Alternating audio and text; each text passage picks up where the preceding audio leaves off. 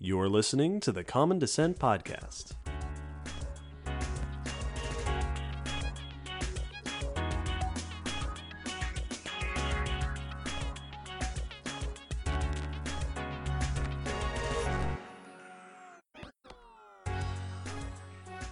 Hello, David. Hello, Will. And hello, listeners out there. Welcome to episode 161 of the Common Descent Podcast. Today, we are talking about sleep. I love sleep. Yeah, I am getting better with my relationship with sleep. I could be doing it right now. Yeah, no, I'm getting there.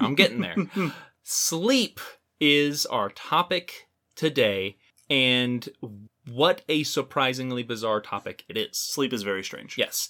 And this may not seem intuitive since sleep seems like a fairly mundane thing. We do it our whole lives. We do it basically every night for, those of us with a healthy sleep schedule. Sure. And animals do it in general. Seems like it should be a fairly non-issue topic of discussion. And yet, 2 hours later, so many issues.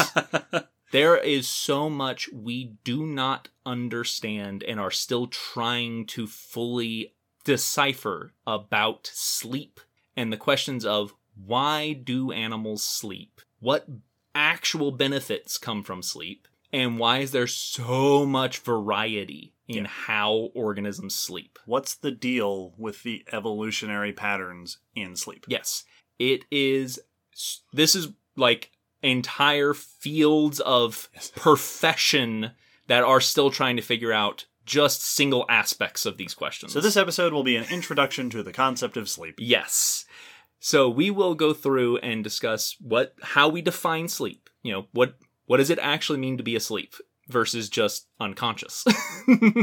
And what do we see in the different ways organisms sleep? And then what are some of our investigations and answers into why we sleep and why we might have started to sleep as organisms? We will be discussing this because it was requested, like all our topics. This episode was requested by Dog the Cynic, Jonathan, Firefly Blue, Dan J, Tater Boy, Reiko, and Krista. Thanks, everybody. Yeah, thank you. This was a very engaging topic to research. This one I learned a ton. Now, before we get into that discussion, we have some announcements, and then we will move to news. Our announcements, we just have a few. First and foremost, we do have a Patreon. As always. And our Patreon supports the podcast top to bottom, and those who sign up as our patrons and support us this way get extra goodies like extra audio content, extra behind-the-scenes info, and access to us. Yeah, we do live streams every month. Mm-hmm. And at certain levels, they get their names shouted out in gratitude. So this episode, we would like to welcome and thank Mary, Felix, Paul, and Arthur. Welcome and thanks to all of our patrons. Absolutely. If you would like to support us this way, you can find links down in the description, along with links for our social medias and how to contact us, and the Audible affiliate link that you can use to get a free month and support us, etc., etc. We will appreciate any one or more of those links that you click. Yes. Speaking of extra content, we are coming up on the summer. And this summer, we have plans, like we did last year, for Croc and Snake Month. That is true. We did our inaugural Croc Month and Snake Month last year, June and July, and we had so much fun, we're going to do it again. Yeah. Unsurprisingly. Mm-hmm. We have already begun to make plans. This year's Croc and Snake Month are going to look very much like last year's Croc and Snake Month. A lot of the similar beats with a few little shifts here and there. We will have more details as the months get closer, but for now we will just say if you are a patron, stay tuned because we will have some early posts with info going out to patrons in the near future. Yeah, so look forward to that. We are both very excited to be returning to these months. And speaking of upcoming events, the first weekend in April, we're going to be at ETSUCon. Mm-hmm. Here in Johnson City, Tennessee, our local university does a convention, their own version of a Comic-Con. We will be giving 3 different panels over that weekend of April 1st and 2nd. We're going to be talking about speculative evolution. We're going to be talking about Pokemon extinction. And we are going to be explaining why Jurassic Park is a terrible zoo. So any of you listeners who happen to be in this area, come check it out and say hi. Yeah, it was a lot of fun last time, and we're getting to do more stuff this time, so it should be tons of fun. Here's hoping. And with that, we can wrap up our announcements and move on to our news section. Every episode, we like to gather up some recent scientific news articles from evolutionary science, paleontology, fossil, Earth history, and share them all with you so that we can all stay up to date on what's happening in science. And in science today, or recently, Very recently, what has been happening, David? my first bit of news for this episode is about monotremes. Ooh, neat. We don't get to talk about monotremes very often on the podcast. Monotremes are the today very rare, very mysterious group of mammals that still lay eggs and have a whole bunch of other weird stuff. They exclusively include platypuses and echidnas. Mm-hmm. This research is about an exceptional fossil monotreme that is, in fact, the oldest known monotreme from South America. Ooh, this is exciting, both because that's awesome, and that's going to make this a surprisingly monotreme-heavy episode. Interesting. Ha I didn't expect that.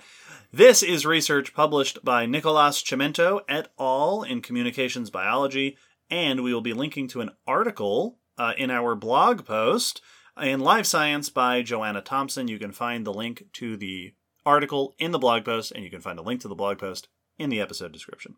Monotremes today, as I said, platypuses and echidnas, a total of 5 living species, endemic, so only living in Australia and nearby islands. Here's a fun fact. The fossil record of monotremes, according to these researchers, is also exclusively from Australasia, so Australia and the nearby region, except for one known fossil from the early Cenozoic of Patagonia in South America. Huh. I don't know that I knew about that one exception. This has led to the reasonable suggestion that monotremes basically spent their entire evolutionary history in the Australia region of the world and dispersed once over to South America, most likely at a time where Australia, Antarctica, and South America were still connected as Gondwana was breaking up, made their way over to South America. But of course, the fossil record is limited. This research expands the fossil record by one tiny piece. In fact, one tooth. These authors report on a new monotreme from South America. The fossil itself comes from the Chorrillo Formation. That's probably pronounced Chorrillo. Oh, maybe that makes even sense. Chorrillo. But I don't know. I don't speak any South American languages. This formation is in southern Argentina, dates to the late Cretaceous, around 70 million years ago. It is a formation that also includes mollusks, frogs, turtles, snakes, dinosaurs, a whole bunch of different things. This fossil itself is a small piece of a lower jaw with a single tooth in it. And as is often the case with mammals, a single tooth was enough for these researchers to identify a new genus and species. Even among a group whose today's members are completely toothless. Yep, and indeed they do make a note of that.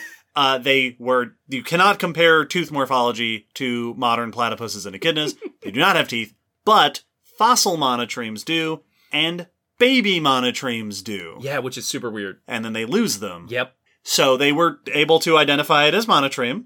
That means if we talk to a monotreme, we were like, well, we have baby teeth. They're like, yeah. And it's like, Yeah, and then we us get too. our adult teeth and they go, whoa. Hang on. Weird. What a weird group of mammals.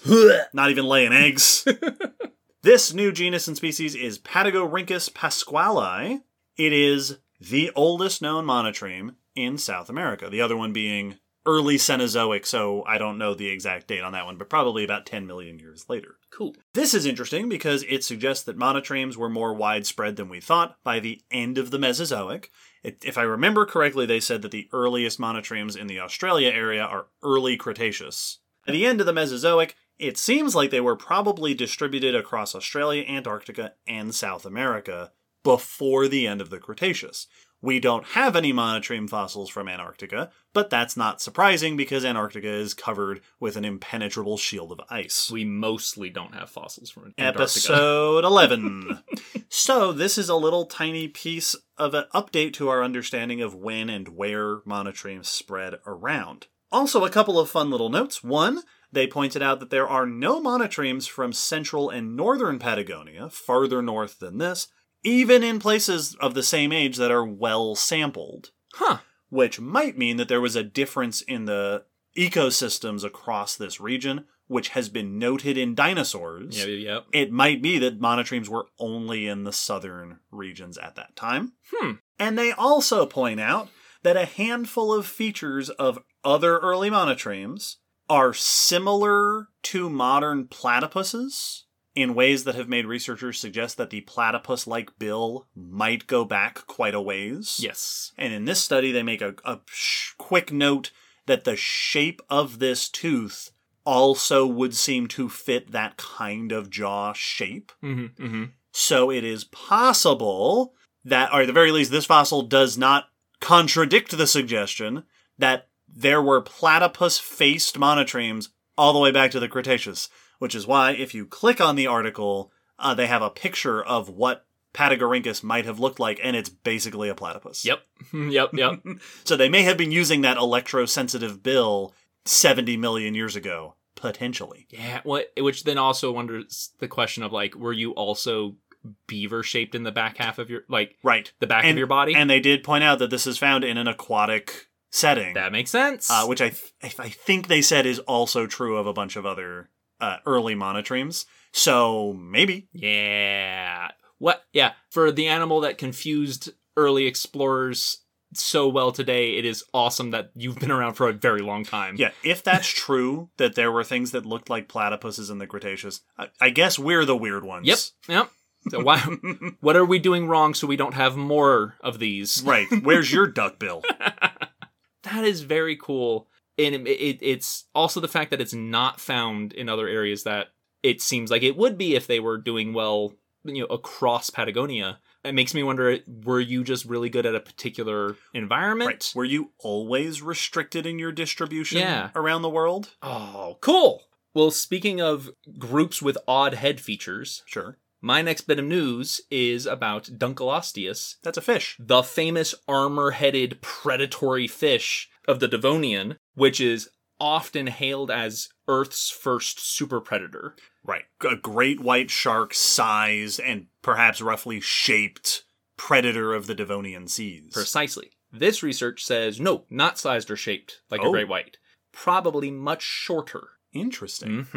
This research is by Russell Engelman in Diversity, and the article is a press release by Case Western Reserve University in SciTech Daily. So, Dunkleosteus is one of the most famous fossil organisms. Like, it's super, super iconic because its face armor has been preserved very well numerous times and just lets us know what its face looked like. And it looked awesome. It looks so cool. It looks like it was designed for a game like Ark. Like, yes. It looks like it was made for video games. Got that awesome row of blade-like tooth armor for shearing bites. Truly incredible. This is part of a group called placoderms. Episode 29, in fact. Yes, and specifically this was an arthrodire placoderm.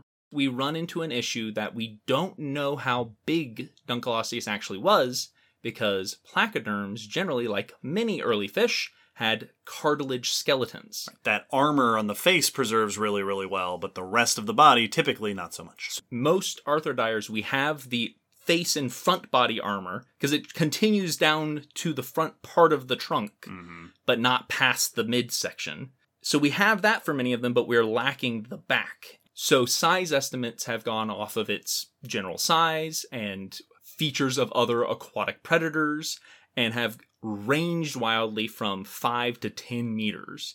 You'll often see suggestions that this was a great white size. Right. I often hear 20. Yes. As sort of the big number associated. 20 feet or 6 to 7 meters. Exactly. 15 to 20 foot. But here it is pointed out that Dunkleosteus has been fairly well studied, but a lot of research was done pre-1930s. Like, there hasn't actually been a lot of research since then when you take it all into consideration. Interesting. And none of those size estimates were based off of statistical analysis or direct hard evidence. They were estimates based off of concept, but not actually any measurements that we were taking. All right.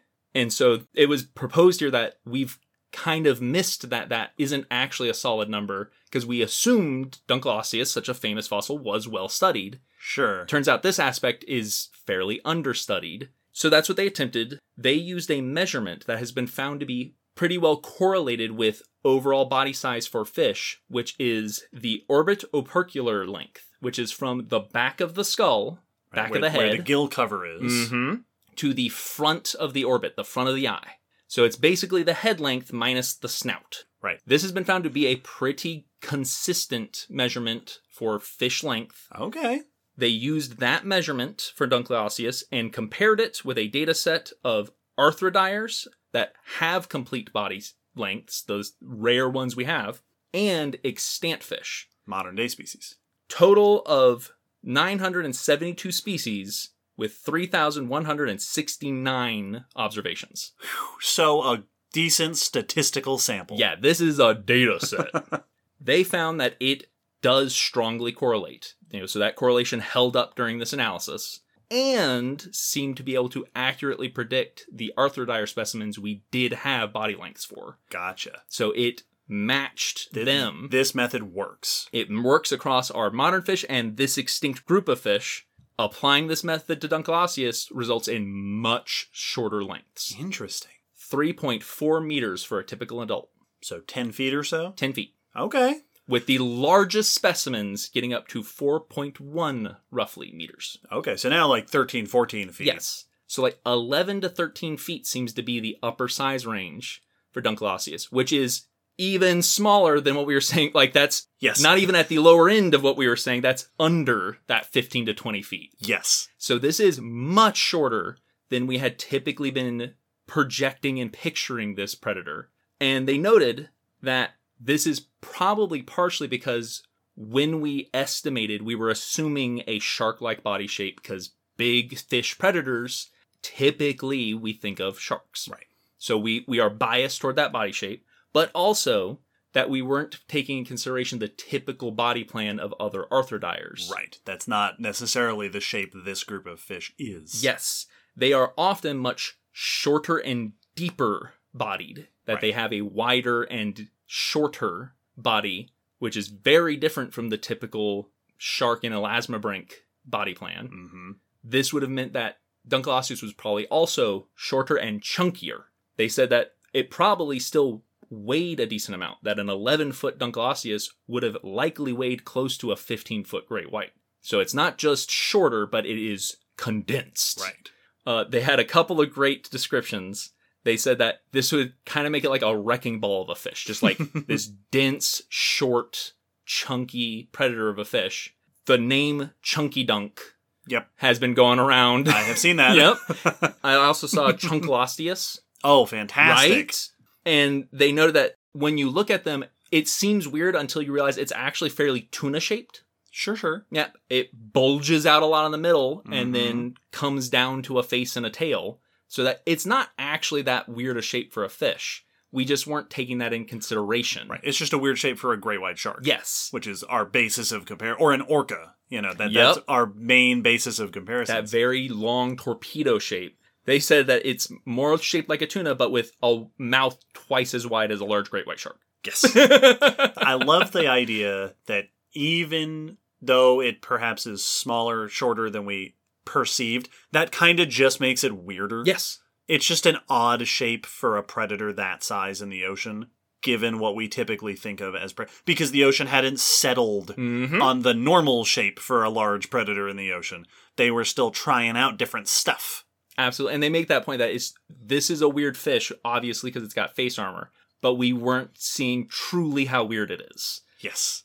And they did note that this means that probably, since the other big thing about Dunkleosteus is one of the first large predators and one of the first large animals to get up to those sizes, that this probably means vertebrates did not reach 5 meters or greater until the Carboniferous, so later than we... Oh, yeah. This shifts our perception of at least length, mass. Sure. It's hard, but at least length it shifts. But that Dunkleosteus was probably still the biggest animal that had existed on Earth up till that point. Right. A 12-foot predatory fish with a giant armor tooth mouth. And a big pot belly. That's still nothing to sneeze at. Yeah, so this is definitely not making Dunkleosteus small. Right. It just smaller. For our biased perception, it might seem a little less impressive. Yes. But it's I wouldn't want to swim with it. You will probably not want to downsize your boat. Yes, exactly. You might not need to upgrade, but you will probably stick with the size you have. The thing that I like about this is, assuming this sticks, because there's always the chance someone will come along and go, actually, there's a flaw here, and let's reevaluate. Here's the reason that measurement isn't, this actual other measurement is better. But this sounds like it is statistically well supported, and if that sticks, this means that there are just so many Dunkleosteus models and artworks around the country that are now a little bit too long. Oh yeah. Well, and that's a very famous animal to depict in museums and stuff. I've wanted that I think it's Safari Dunkleosteus toy. That's a really cool pose and everything. I want to get that one, and I want a new one that's all chunky. Yes.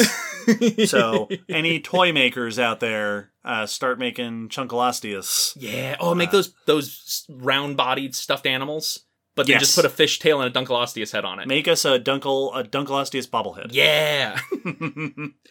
Well, my next bit of news has basically nothing to do in common with that, except that it's also the Paleozoic. Okay. That's what I got. All right. Insects. Nice. Specifically, insects and pollen. A relationship that goes back quite a long ways, perhaps longer than we previously realized. Neat. This is research by Alexander Kramov et al. In the journal Biology Letters, and we will link in the blog post to an article in The Guardian by Ian Sample. So you may know that insects pollinate plants sometimes. I have known that to be attributed to them. This is a thing that a ton of insects will do. They will visit different plants, they'll pick up a bunch of pollen at one flower, and then when they visit another flower, they drop off a bunch of pollen, and it helps the pollen get from flower to flower, helping the plants to become pollinated and reproduce. Yes. A bunch of insects today are kind of specialized for doing this. It's not a thing that directly benefits the individual insect, but they're covered in hairs that will hold on to the pollen and then rub it off when it gets to the other plant as the insect goes feeding from plant to plant. Well, because this is one of those classic examples of mutualistic evolution, that the plant wants the insect to visit it to get pollinated, and if it has something the insect wants, like nectar or even pollen for it to eat, it will be selected to provide that for the insect, and the insects that best serve the plant will do most successful with that plant. Yes. So a lot of insects will have specialized apparati on their body. A lot of plants are specialized to help insects to do this. Today, this relationship between insects and plants is mostly seen in angiosperms, flowering plants. And there is plenty of evidence in the fossil record that insects and flowering plants have probably been doing this together for about as long as there have been flowering plants. Yeah. All the way back to the Cretaceous. But insects have been around a lot longer than that. Just a bit. And there is some evidence to suggest that this kind of relationship might have started before flowering plants. Incidentally, Flowering Plants, episode 57. Insect Evolution, episode 99. Now, fossil evidence for this is difficult. We can find anatomy, mouth parts, parts of the plants and the insects themselves. But the best evidence to help us understand insect pollination is insects with pollen on them. Yeah. Which we mostly get from amber. So much of that comes from the Cenozoic and the Cretaceous. We do have older fossils that are compression fossils, the actual insect smooshed between the layers, all the way back to the Middle Jurassic, 160 million years old or so. Those are the oldest known insects with pollen on their bodies. Which is pretty crazy. That's awesome. This research finds insects with pollen on their bodies from the early Permian, 280 million years old, almost twice as old as the previous record holders for this phenomenon. All right, I mean, overshot it a bit to just one up, but fine. Let's talk about these insects.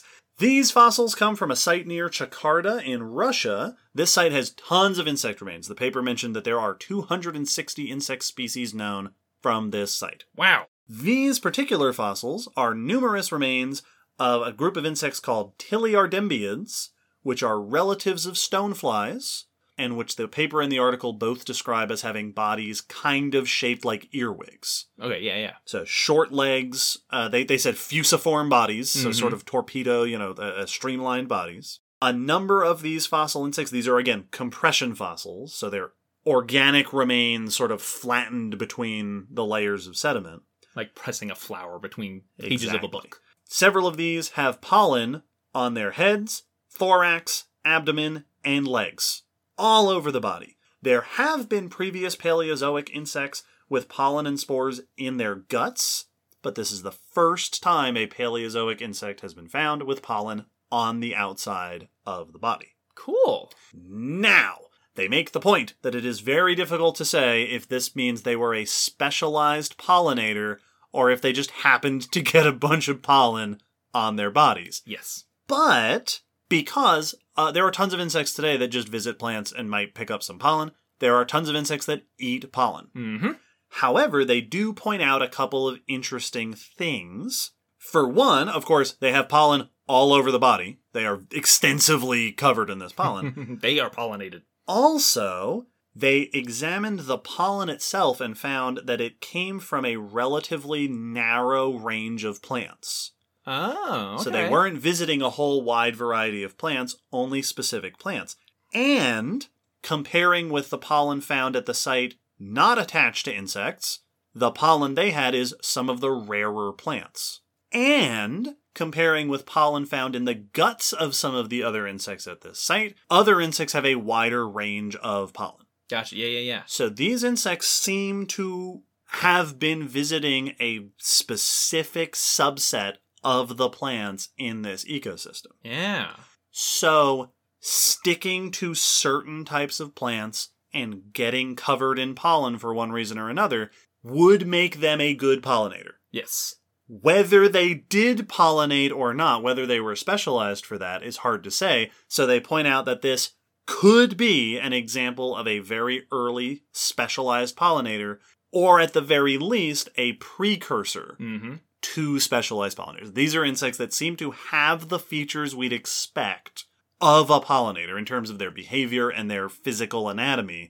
Whether or not they were actually being important pollinators for those plants is harder to say, but they at least were in the right range, realm of type of insect to be an early pollinator. Absolutely, and I very much appreciate that they made that caveat, because that relationship between pollen maker and pollinator, there's a spectrum of how specialized versus unspecialized, because there's plenty of things that do pollinate, but that's not they're not the main pollinator for that plant. Right. You know, they happen to also contribute. Yes, they do a little bit. They're not nearly as specialized as the bumblebee or whatnot. But there's also examples of unwilling pollinators where, like, sure, there are flowers today that specially trap or even puff pollen on anything that comes to visit them. And it's like, hey, you're a pollinator now if you do this to another one of my flowers. Yes. And it's very possible that these insects got pollinated, pollinified,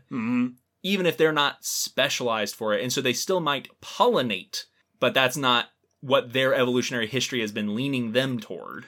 And what makes this particularly interesting is not only its age as a potential very early evidence of pollinator and plant relationship, but also all this pollen came from gymnosperms. Yeah. Way before there were any flowering plants. So this relationship might far predate our actual earliest evidence for it so far in the fossil record, which is pretty cool. Which raises so many questions, because, like, I'm sure there are gymnosperm pollinators today. I believe there are. But I don't know anything about them. Like, I don't know which ones do that or which gymnosperms do that, because famously, most of them are wind pollinated.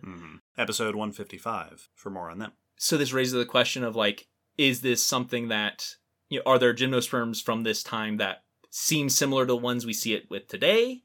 Or was this probably more common when gymnosperms were the dominant group of plant? And if so, did that shift when angiosperms came? Like, what was happening then that was the same or different from today, where we just typically think of angiosperms and pollinators? Yeah. Awesome. Man, now I want to learn. Let's do a pollinators episode. Allie! Yeah. Submit your request now for an episode about pollinators. Well, my next bit of news is also about insects. Oh. Not a famous pollinator group, though I do think ants pollinate. Sure. I'd be shocked if they didn't, because what don't ants do? Right. Ants record this podcast. Yeah. Oh, yeah. Actually. No. I am just a suit full of ants. That's true. Ants, please send help. The ants are making us make this podcast. They won't let us leave till the podcast is made. Please send help. Please send help. I am joking. This is a joke. That last part written by the ants. This is actually modern research, but it has implications for ant evolution, and particularly the evolution of parasitic ants. Oh, cool. Mhm. We did an ants episode 149, and a parasites episode, Yeah. episode 102. These are findings that might give information of how ants can shift from non-parasitic to parasitic lifestyles much quicker than we thought they would have. All right, cool. This is research by Waring Tribal et al. In Current Biology, and the article is by Elizabeth Panisi in Science. This research focuses on a group of ants called clonal raiders, which are ants specialized in raiding other ant colonies. Okay. This is super normal behavior for lots of species of ants. There's army ants that are specialized for hunting other ant colonies. There's ones that will raid and go take ants from other colonies. Right, go in there and grab ants and take them and then make them part of the other colony. Yeah, they grab the larva and then raise them to now do their foraging and everything and caretaking for them. Little side linguistic note here. Those ants are commonly called slaver ants or slave-making ants. That is questionable terminology, so we'll call them kidnapper ants, which is a more accurate phrase in the first place. You can definitely see where the logic was. Absolutely. But they're stealing the babies and they're kidnapping. That works. Let's go with that. Yes. Yes. This group is, they describe them as stocky, 1 millimeter long ants. They are originally from Bangladesh, but they've now become invasive in parts of China and India and a number of small islands, so they are researched a bit because of being an invasive species. They are unusual in the fact that they lack queens. Instead, the workers lay eggs that are more workers and are just clones of themselves. Okay. Clonal colonies, clonal raiders, that's why they're called this. They then raid other ant colonies, usually closely related ant species, which is also, to my knowledge, similar cases for a lot of those other raiding ants. Okay. That it's typically they're raiding their cousin species. So this is a literal attack of the clones. Yes. All Yeah. right. Oh yeah. And then they will steal the young of those other ants to feed to their young. They are often studied because of this clonal attribute for evolution of eusocial species, and eusociality. Episode 111. In one study, though, back in 2015, they noticed a single colony of these ants. I believe it was one of the invasive colonies. Some of the workers had developed wings. Very similar to the wings seen in the early first few days of queen ants. Sure. So typically, with other ants who have queens, when they give birth to new queens, those come out once they're mature with wings to then fly off and establish colonies elsewhere so as not to compete with the home one. These ants don't do that because they don't have queens. Right. But they were forming some queen-looking ants that had wings for a short period during their adult life, it sounded like, and then would lose them, much like others.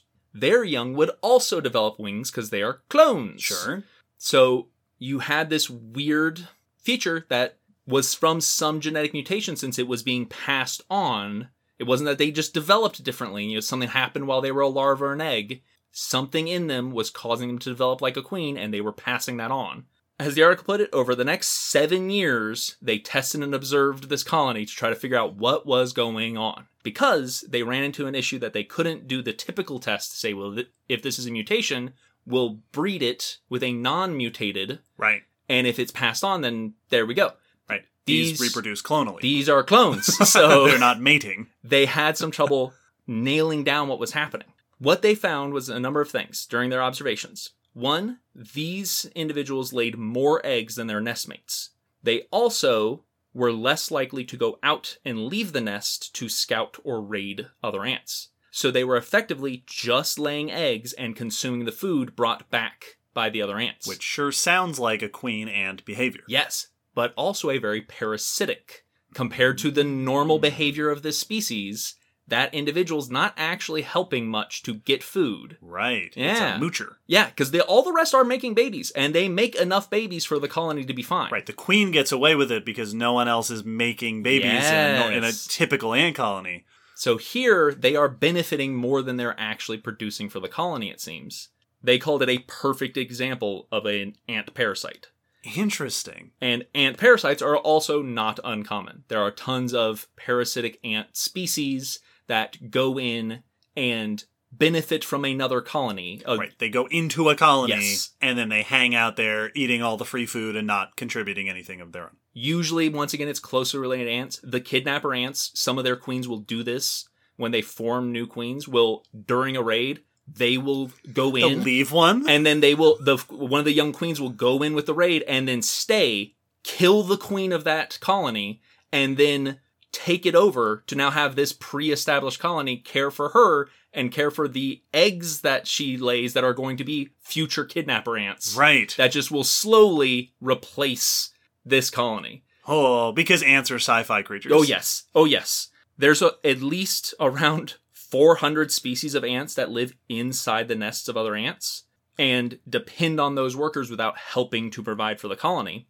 Most of these examples, though, are long-lasting relationships. You know, that they've been parasitizing this way and parasite and host this way for millions of years, which likely means it took thousands of years at least for it to have developed, which has made it hard to figure out what the steps are. Right. How do you go from not that to that? Exactly. We've had debate on how that happens. It's been assumed that that was a fairly complicated situation with many step-by-step adjustments. Sure. You know, that you'd have to baby step your way up to full-blown parasite. But if this is a simple mutation... Yes, this took one generation from what we can tell in this.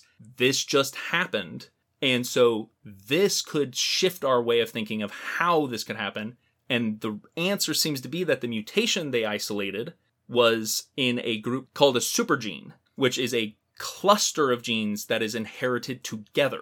Gotcha. So It's like a supercluster Yes. of galaxies. A associated group. Yes, so these are multiple genes, but they stay together for inheritance, so they don't get split up when you have interbreeding of individuals. They stay together as a clump. A mutation in one of these seems to be the culprit here. They found out by looking at the mutated individuals and comparing their genomes to their non-parasitic individuals, and found that most of the differences were housed in this supergene. Interesting. Which could mean that mutations like this could cause huge shifts, and as they put it, put evolution into hyperspeed, that it could cause giant leaps in the behavior and physicality, morphology of a species or a group of individuals much quicker than we thought, and means that the evolution of an ant parasite could have happened much, much quicker. Right. You basically have them here in this colony. Yep. So now all that needs to happen is one leaves with the group and then hangs out in the other ant colony where it was raided and is just doing the thing that it would do. Or because it's cloning, that it just over time and genetic drift, that parasitic individual within its own species just drifts to being its different species. That a lot of the cases where we have these closely related parasite hosts that originally they might have been the same species, and parasitism arose from their splitting. Right. All the moochers went off and became their own population. Yes, exactly. Very interesting. Insights from modern species into the evolutionary history of the species that we're interested in. Absolutely. There was a quote from another researcher, Rabeling, that said they were not convinced, or they wanted to at least caution. Sure. Because parasitism seems to have evolved in ants 91 times. So this is one potential avenue, yes, exactly, maybe, for one type of parasitic ant. That this may not be the only one. And they caution that because I do believe the original researchers were quoted as saying this could be the answer for why it's so common. Right. That this could be like the answer for how it happens. Whereas in a group like ants, yes, there could be 30 answers. Absolutely. Very cool. I feel like there's a inspirational lesson to be gained from these ants. If you want to be a queen, be a queen. Right? Absolutely. If you want to lay around and just eat. If you want to be a moocher, be. That's a slightly different message than what I was going for. very awesome news. These were fun newses. This is good news. And now that we have finished up the news, we can wrap up and move on to our main discussion, which is sleep. So, if you thought Chunky Dunkalosius is... Get your pillows ready. It's sleep time. If you thought these newses were weird, get ready for sleep, because it's going to get real weird.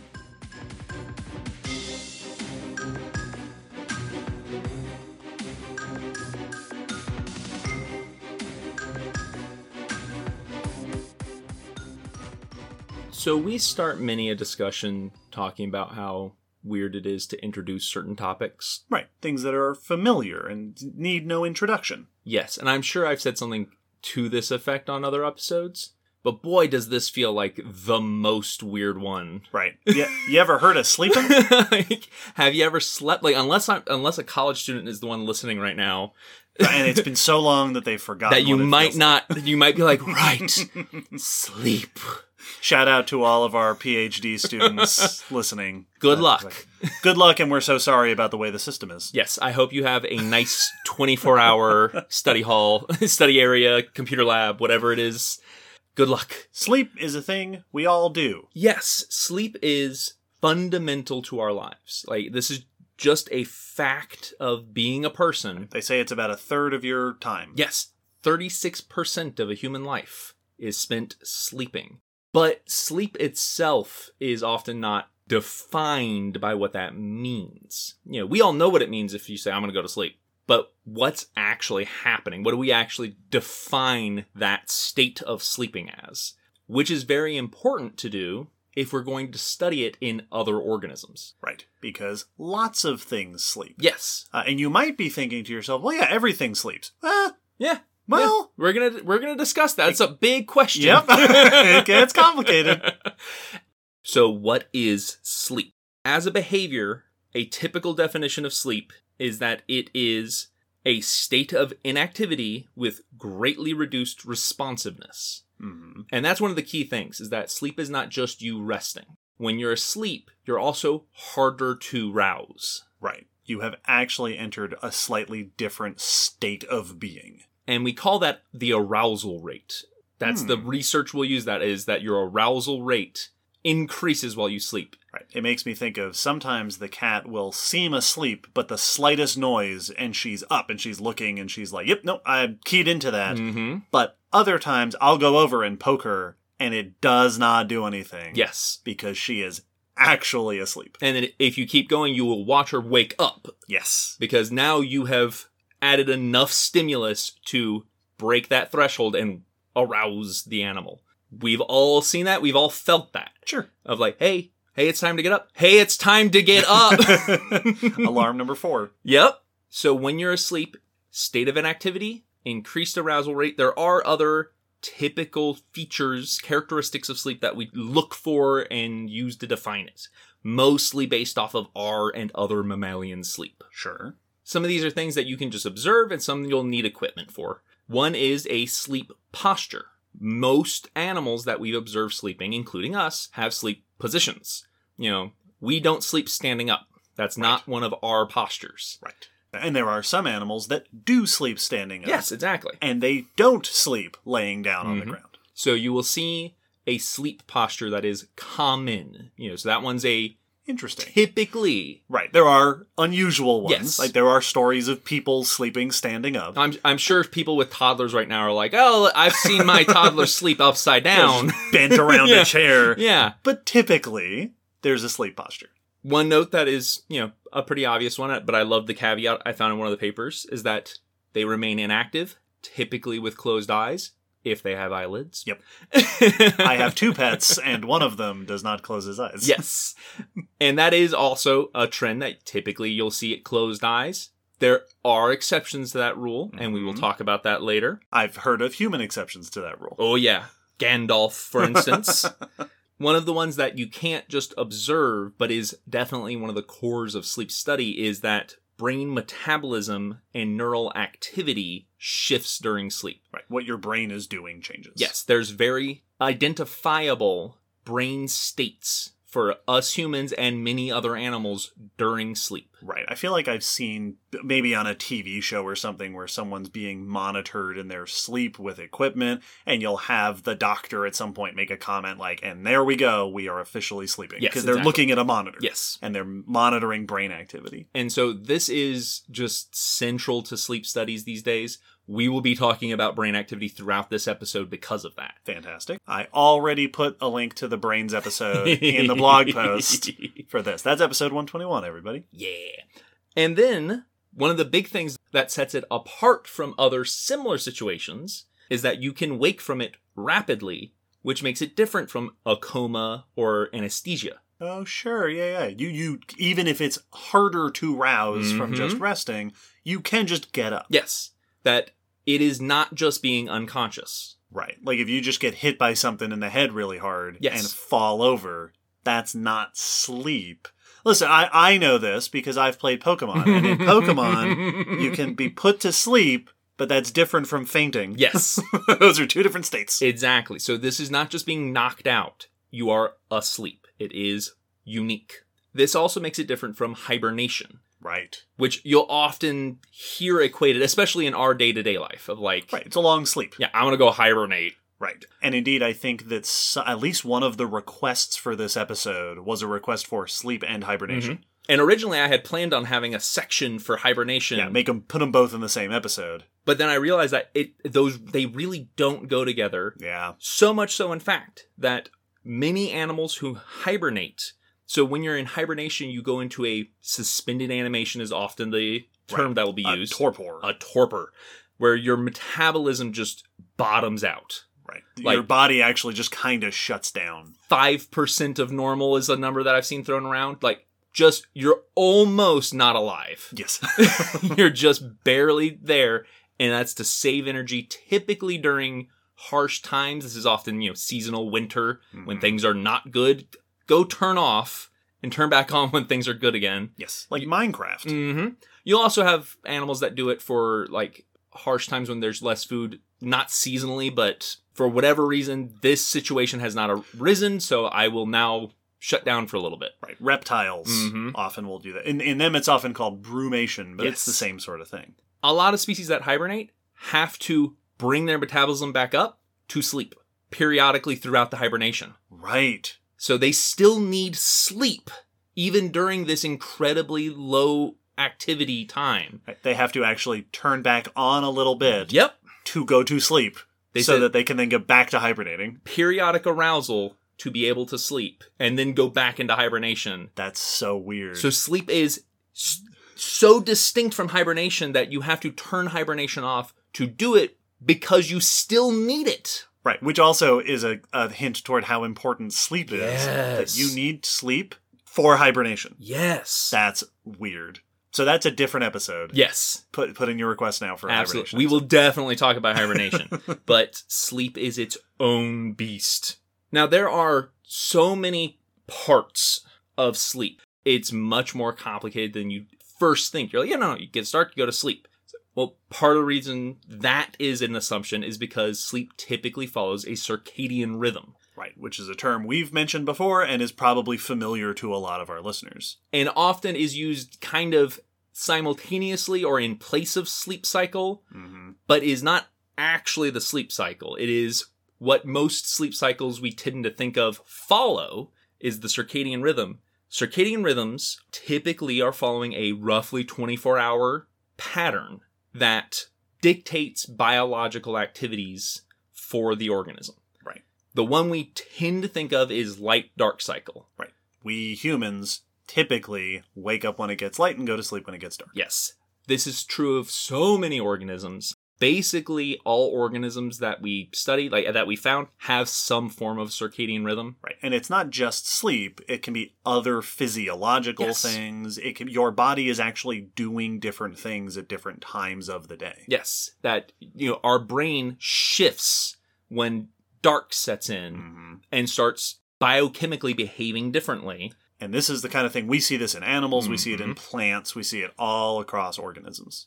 And the circadian clock has multiple parts. One is whatever the cycle is. Light dark is the most obvious, both because day and night have differing amounts of light and a shift in temperature because the sun is out and now it is down. So you have warm, cool, light, dark, lots of things to sync up with. Organisms have ways of detecting those things. So feeling the shift, being able to be triggered into a new set of behaviors or metabolisms. But many organisms also have an internal timing system that is synced with that time frame, but separate from it. So that if there's a sudden shift in the temperature, they don't go, oh, it's cold, that means it's night. Right. This is what typically circadian clock is talking about, is this biological system that basically means you maintain your circadian rhythm without having to just rely on the stimulus. Because if you can be deep in a cave, yes, and you're still going to respond in certain ways to the shifting of the day. This is what causes things like jet lag, is that you've shifted where you are on the planet. The day-night cycle now is not happening at the same time that you think it should be. Right. Because your internal circadian clock is still trying to keep you on the schedule. Right, you're still on West Coast time. You're still on West Coast time. Literally, your body is still functioning on that 24-hour cycle. Now the 24-hour has shifted, and your circadian clock will get reset over time. It will adapt. And that's where the sensing that input is important. If you took a trip from the West Coast to the East Coast but immediately went into a cave, you might... That actually is a fascinating question. Oh, yeah. I assume you wouldn't have jet lag or adjust at all. Yeah, you would just be sleeping offset from what's actually happening outside. Yes. And this is why, like, if you turn your lamp on in the middle of the night, your body doesn't go, well, time to get up because it's bright. Right. No, your circadian clock maintains your systems. This is strongly connected to sleep. This is often what will cause sleep-like behaviors in non-animals, like plants. You'll hear talk of plants going to sleep because there are plants that bloom on a circadian rhythm. Right. The leaves might fold up at night, or the flowers will close up at night and then open again during the day. Yes, we talked about this in news for last episode with the fossil evidence of the folding leaves being one of the oldest evidences of a sleeping plant, is how it was described in the paper, because that circadian rhythm is very strongly associated with this cycle of rest and activity. And as we continue through our description of what sleep is, with this cycle, this sets up that expected sleep schedule, that we are always just chasing after as humans. That regular sleep schedule, that rumored thing. This sleep schedule is also connected to that feeling of why when your sleep gets thrown off, you feel so off. There is a feature of sleep called sleep homeostasis. That is, if you do not get as much sleep as your body wanted you to get, for us humans, typically it's said 8 hours is the ideal, but that ranges for each individual what their actual body needs. If you don't get that, your body's going to make it up the next time you sleep. It's going to rebound. They call it sleep rebound. Making up sleep is real. That is a biological feature of sleep. And we see it in tons of organisms. That if you mess with them during the night and don't let them get a full night's sleep, they're going to sleep more and more deeply typically. Be harder to wake up, be deeper in that sleep state to make up for that lost sleep. Right. So this is another indicator of how important sleep is, and another way to determine whether the activity you're seeing in an organism is sleep, is you poke them while they're doing it. Right. And then you wait until the next time, and do they do it more? I think we've all run that experiment. Oh, yeah. Pets and siblings and parents, and just poke it and see how many pokes does it take to rouse this organism from its sleep. Oh, yes, absolutely. And so, that feeling of, I'm going to go make up sleep, right? I slept a bunch because I haven't been sleeping. That's real. And we'll see that it syncs up with things like activity. So if you're more active during the day, you will also potentially have to rebound with more sleep. Sure. So sleep rebound or sleep homeostasis, another key feature of identifying true sleep. Right. Sleep seeks a balance. Exactly. This is also incredibly notable in the fact that lack of sleep not only requires more sleep to make up, but has health risks. Oh, yeah. Lack of sleep can be damaging. There was one of the studies listed that at least at that point, record amount for a human going without sleep was 264 hours, 11 days, and 24 minutes. 11 days was the number that I had in my head. It was a 17-year-old student, and during that time, they suffered serious cognitive and behavioral changes. They said they had problems with concentration, short-term memory, paranoia, and hallucinations. Mm-hmm. And in other animals, it has been noted that in rodents and flies, lack of sleep can be fatal. Well, and I think that we can all, like, I have personally experienced what happens to me if I didn't get enough sleep. Yes. Like, I, very recently, I think I mentioned this on one of our live streams, I become bad at numbers. Yeah. Mm-hmm. Like, I was trying to do mental math one day that I had done the day before perfectly fine. I was like, why can't I add numbers today? Oh, because I didn't sleep. Yeah. Also, this is a very timely part of the year to have this conversation because we just experienced daylight savings time here in most of the United States. And we're in the spring part of that, which is the bad part, where you lose sleep. And I have heard it cited, although I don't actually have a reference for this, that there are certain problems that show up around this time every year because everybody lost sleep. Yeah, everyone's a little bit off their game. So that, supposedly there's more car accidents, things like that. That is a real thing with sleep. You know, it's not just suggestion by your parents of like... Right, we don't just do it for fun. Get more sleep because that makes everything... But it literally does. Sleep makes you... lack of sleep makes you less emotionally stable. It makes it harder to do cognitive tasks. And this is true for us and other organisms. Yes. So sleep is a imperative to just fully functioning. So, now that we have an idea of what sleep is, the task to studying sleep in life is being able to identify it in organisms. In us, it's easy because we're the ones that we started studying it in. Right. And many of our criteria are definitely biased based off of that. We're looking for sleep that is similar to or has analogs to our own, which I'm sure there's deeper conversation to be had about.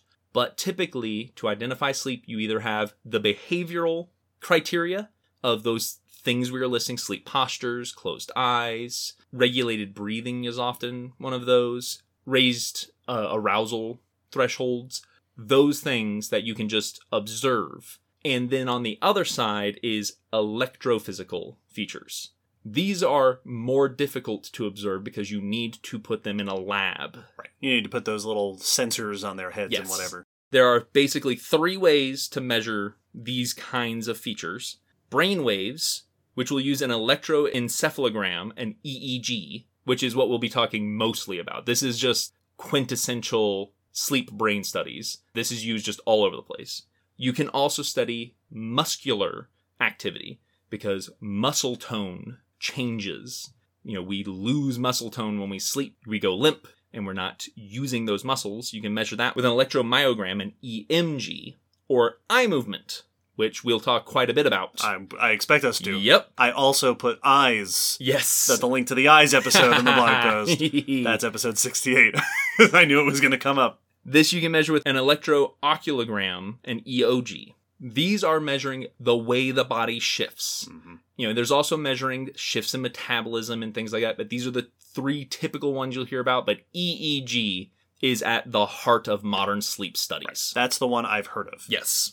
When we say EEG, we are referring to brain scans and looking at how the signals in the brain are shifting. Brain waves.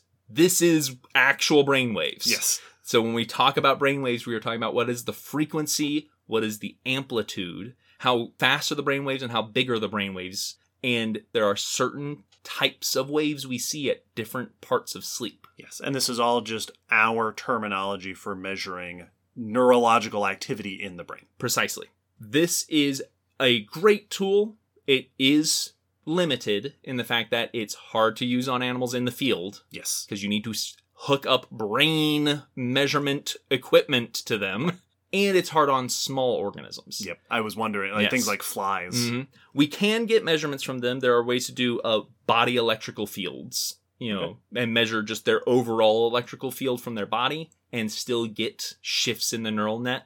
But you're not going to be able to put little diodes on a fly's head because that's not where their brain really is. Right. Also, it's very hard to make diodes that small. Yep. I assume. But with this, we have been able to distinguish that in mammals, our brains have 3 distinct states in regards to being awake and sleep. Our waking state has its own brain measurements, which is varied and complicated because we're doing stuff. Right. That's a different episode. Being awake is a different episode. Yes, no, that is its own thing.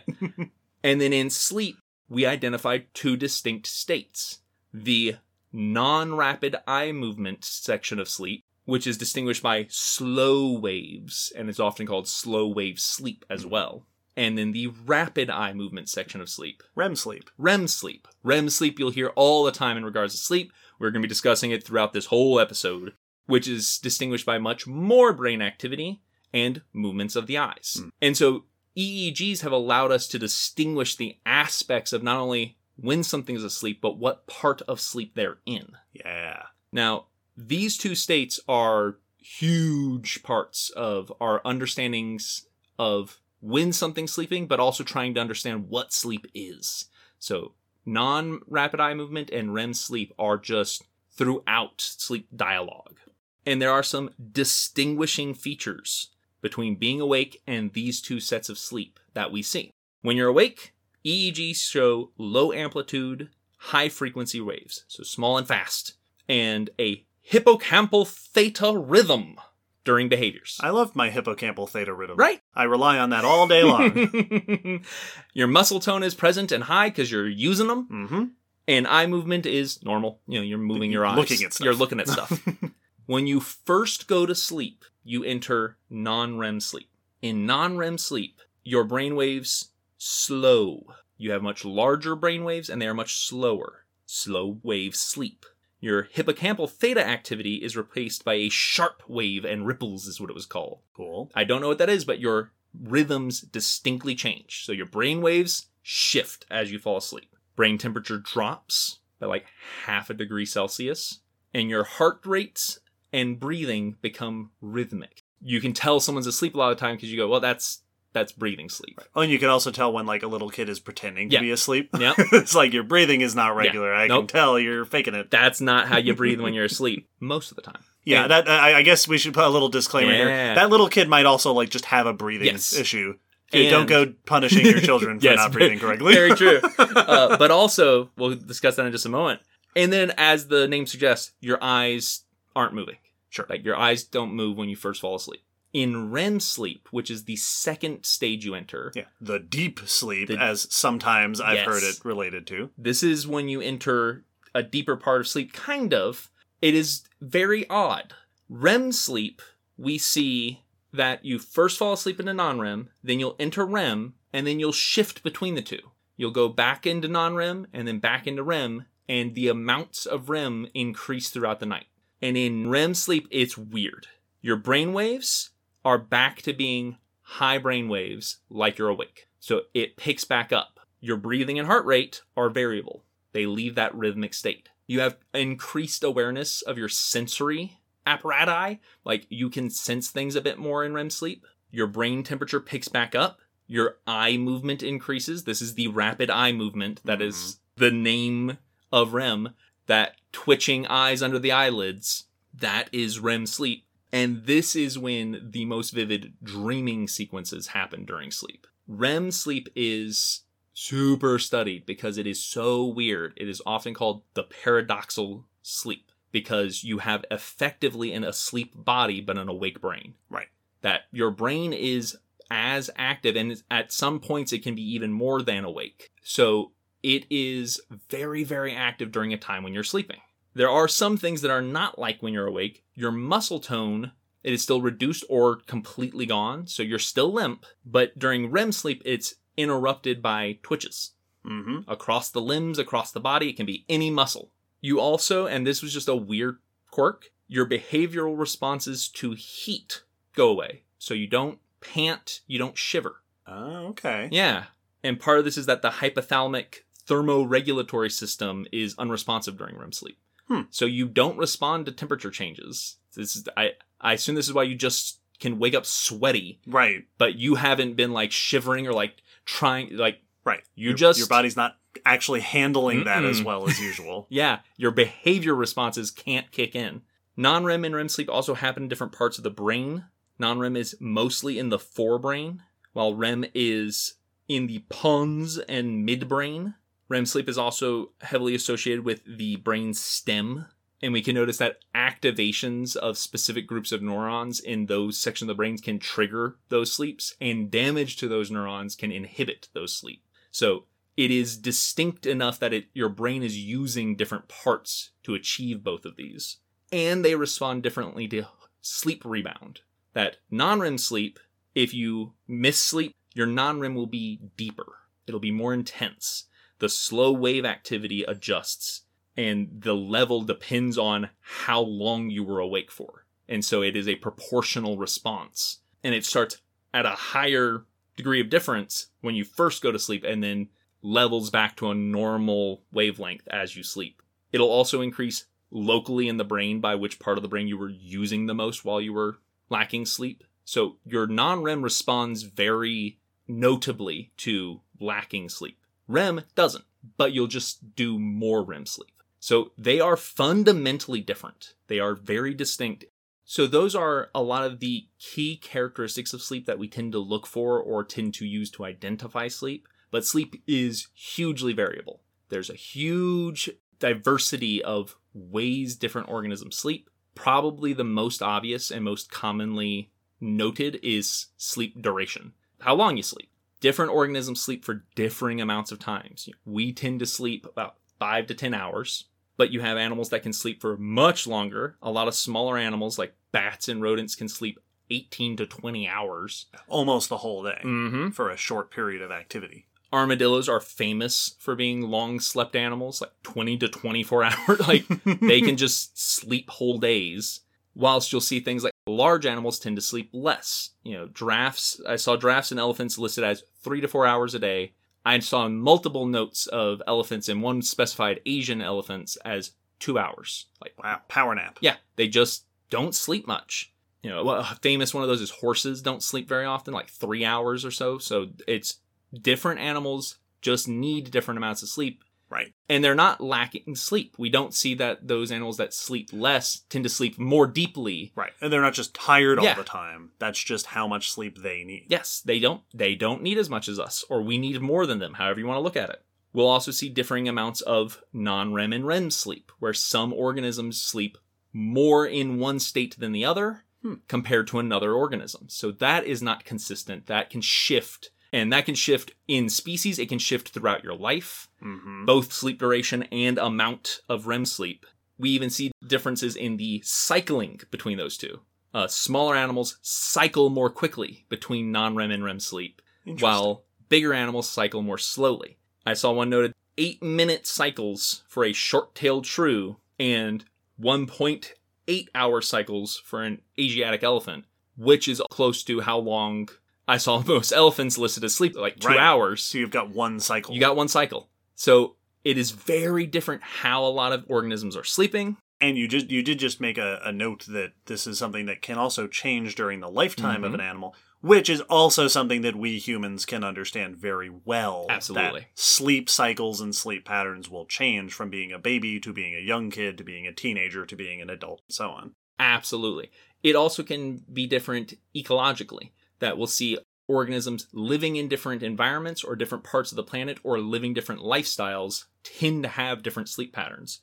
Animals in more exposed environments tend to sleep less than those that can go into a burrow because you can be more secure there. Right. It's safer to take a longer sleep. Yep. We see herbivores tend to sleep less, which could be that they are vulnerable to predators. Interesting. While we see carnivores tend to sleep more, because they may not need to worry about that as much. Right. The famous lions and stuff, which will just sleep or at least laze about for almost the whole day. I also found one study that noted that fruit flies slept more the closer they were to the equator. Interesting. Yeah, so there's weird features. Body mass can also shift this. We see that sleep is inversely correlated with body mass. Bigger animals tend to sleep less. Smaller animals tend to sleep more. This is especially true in herbivores, less so in carnivores and omnivores.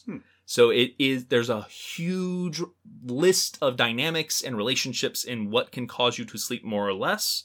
And then you also have groups that sleep weirdly, that they have weird sleep. One that I found that is a surprisingly common feature is one eye open sleep. Yep. There are lots of organisms that sleep with one eye open. Now, we use that as a phrase like, watch your back. Right. This is an idiomatic expression. Yeah. You better sleep with one eye open. But it's real. Yeah, some animals actually do that. The most famous group for this are marine mammals. Mm-hmm. These are the ones that are typically talked about when this comes up.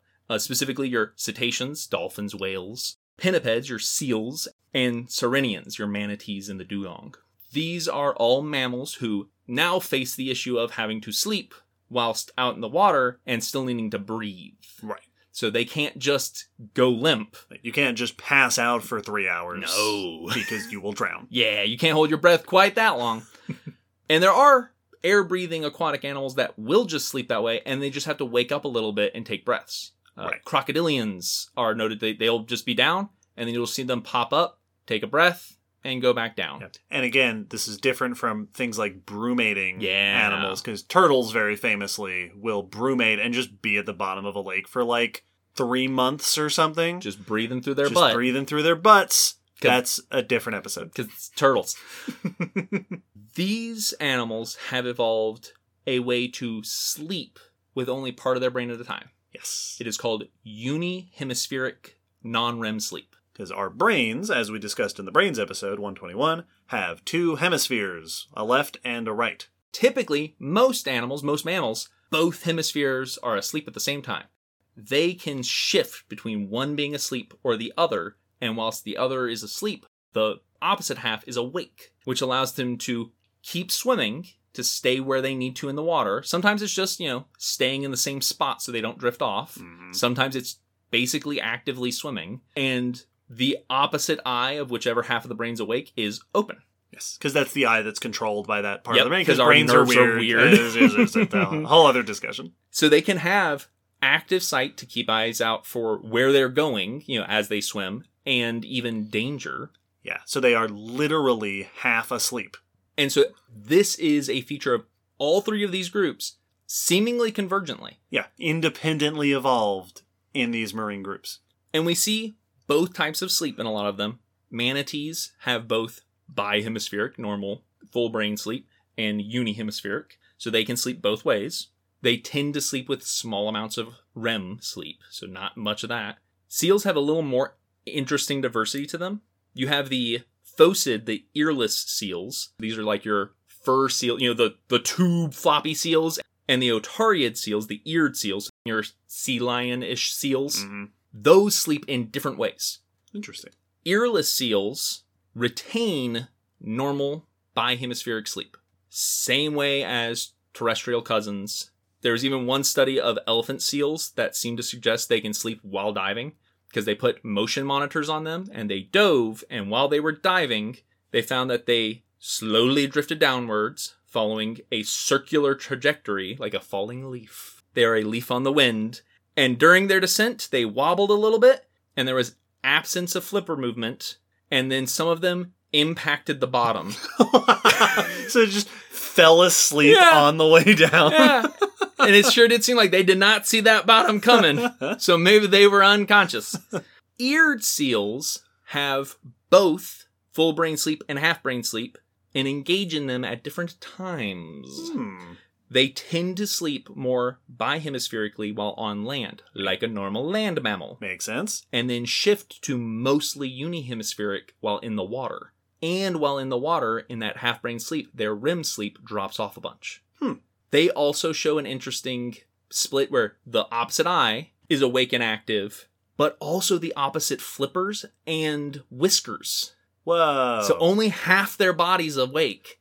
wow. So they can just kind of, keep in their spot, and they can only sense with one half of their face. In cetaceans, though, we see the most extreme version of this, that they seem to only sleep unihemispherically. Mhm. They've lost the full brain sleep completely. It has only ever been detected for like a few seconds. Wow.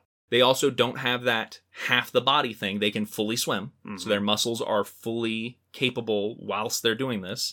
They still switch eyes, but this seems to be the normal sleep for cetaceans, just the entire group. They did know that it is possible bihemispheric sleep could happen, because we do see stationary sleep. In cetaceans that have been observed in human care, there have been noted ones that are sleeping at the bottom of the pool, or floating. There's also the famous logging that you see in humpbacks and sperm whales, where the humpbacks will horizontally just float and the sperm whales will just float vertically. Yep. Face up, Yep. tail down. Yes. And just float like that. So it's possible That might be full brain sleep. Yes, but we haven't been able to measure that. Right. We don't have a tank that we can encourage a sperm whale to position itself vertically in. Yep, so we've not been able to confirm what kind of sleep's happening there, or even that they definitely are asleep. Right.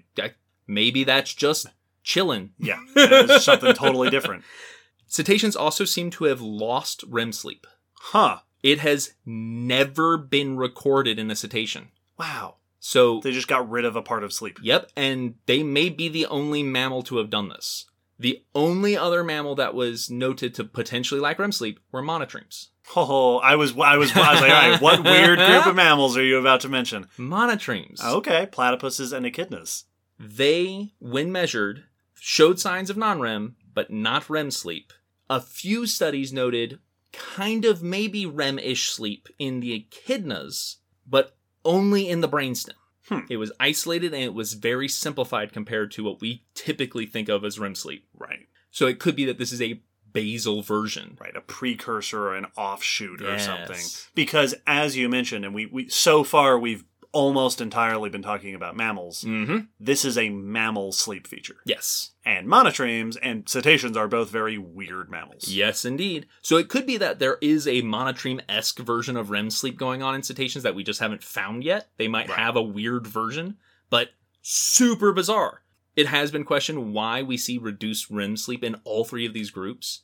And one of the notes was that it just might not be good for swimming because you have no muscle tone during REM sleep. Mm-hmm. You wouldn't be able to swim.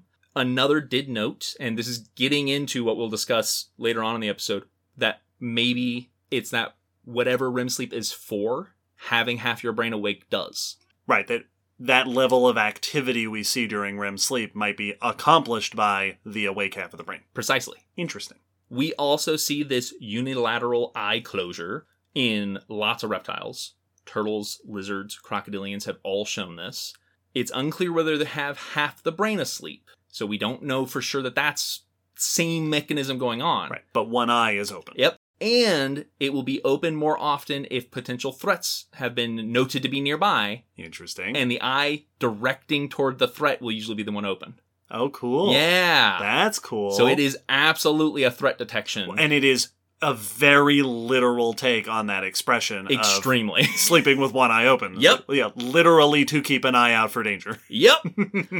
There's also numerous birds that have been noted to this, and they are seeming to do the half brain awake. Interesting. Mallards have been noted to do this, ducks for the threat awareness, but also frigate birds have been seen doing this on the wing. I was going to say, I've heard that there are birds that will half sleep while flying. Yes.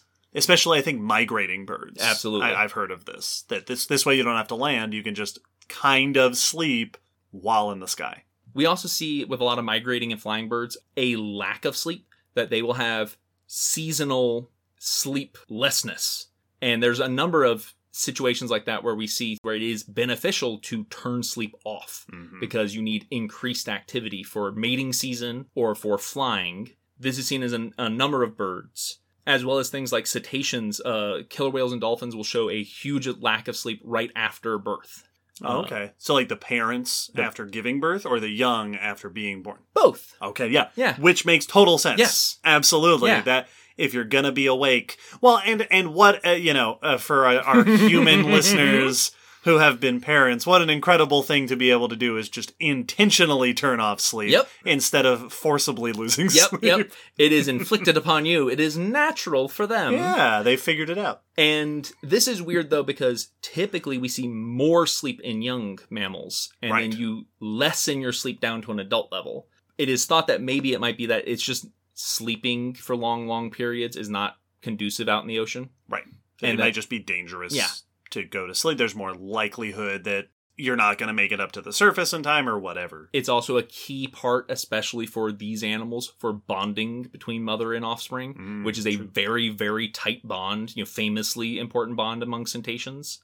So we see a lot of crazy diversities in sleep, There's a whole bunch of studies in things like cavefish and how losing your eyes and going into a cave affects sleep, which we see that they tend to sleep less, but many of them will keep their circadian rhythm. Huh. Yeah. There was one group that would have a circadian rhythm if you put them in a light-dark situation, but in just dark, they lost it. So they had the ability to sense the circadian stimuli, but they had lost their internal circadian clock, even though they had lost their eyes. So there's a bunch of weirdness. Huh. This is the kind of episode that makes me go back through all of our other episodes and think, how are these ones sleeping? Mm-hmm. Caves, episode 112. Yes. It is every group has the same list of questions to ask, but with potentially different answers for any one of them. Right. And I know that there is also the question for some animals of, do you even sleep at all? Yes. Or do you sleep ever? And that is something we will discuss after the break here, because that is a big question for trying to understand what sleep is first, is it an animal feature? Right. And then why do we do it, and how might it have evolved? Yes, this is a question that has been kind of underlying the whole discussion up until this point, talking about what sleep looks like and who does it. This question of, why do we sleep? Yes, why? Why do we just turn off? We have this whole extra state. We spend so much of our time doing it. There's so much diversity. What is it even for? Yes. I don't know the answer. It's such a hassle. There better be one. By the end of this episode, I better know the answer to why we sleep. Ooh, well, after the break, we will at least discuss it.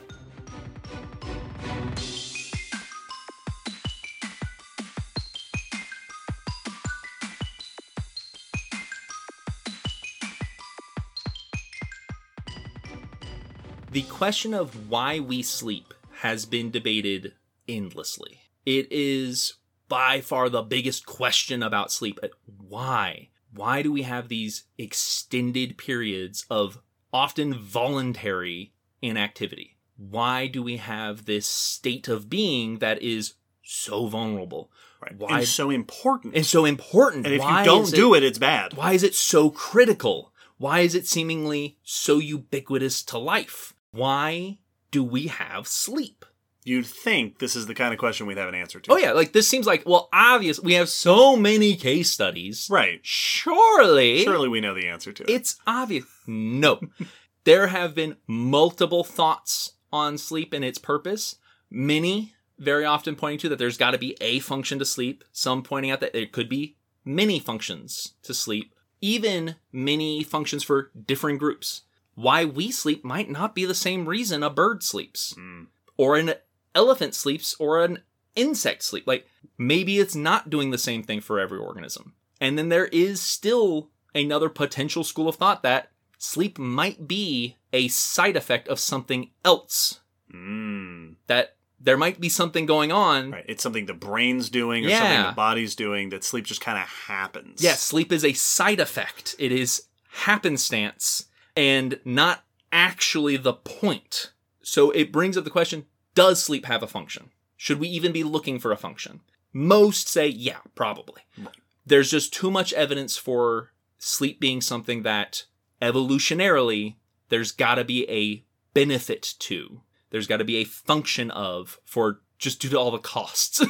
Sleep is a costly time-wise, but it's also dangerous. Yeah. Like, you are wholly vulnerable while you sleep. And you're going to be sleeping for chunks of your life, depending on what animal you are. You also aren't getting anything done.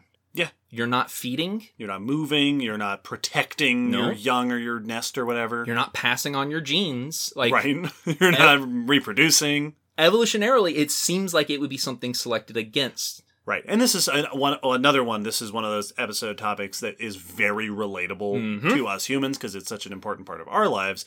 I'm sure this is a thought that many of us and our listeners have had, that sleep sometimes feels like a real waste of time. Oh boy, this is just summing up how I felt most of my life. So much I could be getting done if I didn't have to pass out for several hours. If we could just be dolphins. But without all the other dolphin behavioral features. I could type with one hand. Just keep writing stuff with one hand. Absolutely. So this leads us into the question of, okay, so sleep seems like it should have a function just based on how much effort it takes if it doesn't have a function. And so therefore, okay, is sleep just a feature of life, or is it a feature of animals, or a feature of some animals? This is harder to answer. We see sleep-ish behavior in like plants, but we don't have brainwaves to measure. Because there's no brains. Because there's no brains. So like, we can't for sure say that that's sleeping. Right. It can't be sleep by our definition of sleep. Exactly. Because they do not have, like if we're defining sleep by nerves, muscles, and eyes, well, Yeah. then a plant can't sleep. Yes. By that definition. Which is another topic of conversation is sleep a feature of the brain or is it cellular? Right. Like, yeah. And this is, again, hard to answer. We do see things in like plants will show differences in their metabolisms during their circadian rhythm. So there's an argument that we do have sleeping plants, but there's no arousal threshold. So it's hard to pin down. So animals, at least, as far as we have studied, every animal we've done sleep studies on has shown sleep. Okay. Every single one. Okay, interesting. Yes. But there's a lot we haven't tested. Right. We have not gone out and gotten every animal. I found one paper that said around 30 animal phyla have yet to be tested at all. Whew. And even the well-studied phylas are not covered very well. So we have studied a bunch of animals, and all of them have shown sleep. But there's so many we haven't looked at. Right. This could go either way. We could find that there's whole groups of animal life that don't show sleep. Right. That nematodes or something just don't sleep. But we do have lots of really solid evidence that it does seem like it's an animal feature potentially. Both the fact that everyone we've studied has sleep, and we've studied things from mammals mostly, but throughout the rest of vertebrates, and including many invertebrates, all show sleep. We've already mentioned a bunch of them. We talked about mammals mostly in our previous examples. Birds, we mentioned. And birds actually have extremely mammal-like sleep. They have non-REM and REM sleep. Interesting. Probably convergently with mammals, as evidenced by the fact that like ostriches have weird REM sleep. So either they have their own weird one, or they are a more ancestral, basal bird group. It could be that they're showing a ancestral bird REM sleep. Right. So maybe they sleep more like how other dinosaurs slept. Exactly. So it does seem that they have every bit of what we define as sleep, just with some slight differences. They did note that the one eye open seems to be probably ancestral to birds because of how common it is. Oh, interesting. Whilst in the mammals, it's convergent in each group. Which also makes me imagine dinosaurs. Yeah! Just the notion of a T-Rex laying down on the ground with one eye perpetually open. Absolutely. Very cool. Like, that could be an archosaur thing for all we know if crocs are doing it as well. Oh, sure. And in fact, we do have evidence of sleeping in theropods. There are a couple of fossils that have been found that are interpreted as preserved behavior, and they are in a sleep position. Yes. The famous one is Melong. A Chinese dinosaur whose name means sleeping dragon. Sleeping dragon! Or long is like... Long, in Chinese, long has kind of the soar thing. Yes. Where we say saurus, like Tyrannosaurus. Saurus means lizard, but it kind of now just sort of means reptile / dinosaur. Same thing with Chinese. The character long means dragon, but it is used for dinosaurs very often. Yep. So they all end up with this dragon word attached to the end. Great reptile. This dinosaur was a small theropod. It was a troodontid, so cousins of your raptors. It was found curled up in a very characteristic bird sleeping position, with its legs tucked under it, its arms out to either side folded in, they said, wing position, and its head tucked under its left arm, in between the arm and the body. And this is a very stereotypical bird tucking behavior while they sleep. It is associated with conserving heat and is iconic for birds. And evidently, as we always like to note, was a dinosaur feature first. Right, dinosaurs were doing it before birds did. There are a couple other fossils that note similar positions. Big Mama, the oviraptor that's on the nest, is also in a very brooding, potentially similar situation. As well as another Mongolian troodontid, Sinornithoides, also was in a very similar position, but was much more eroded.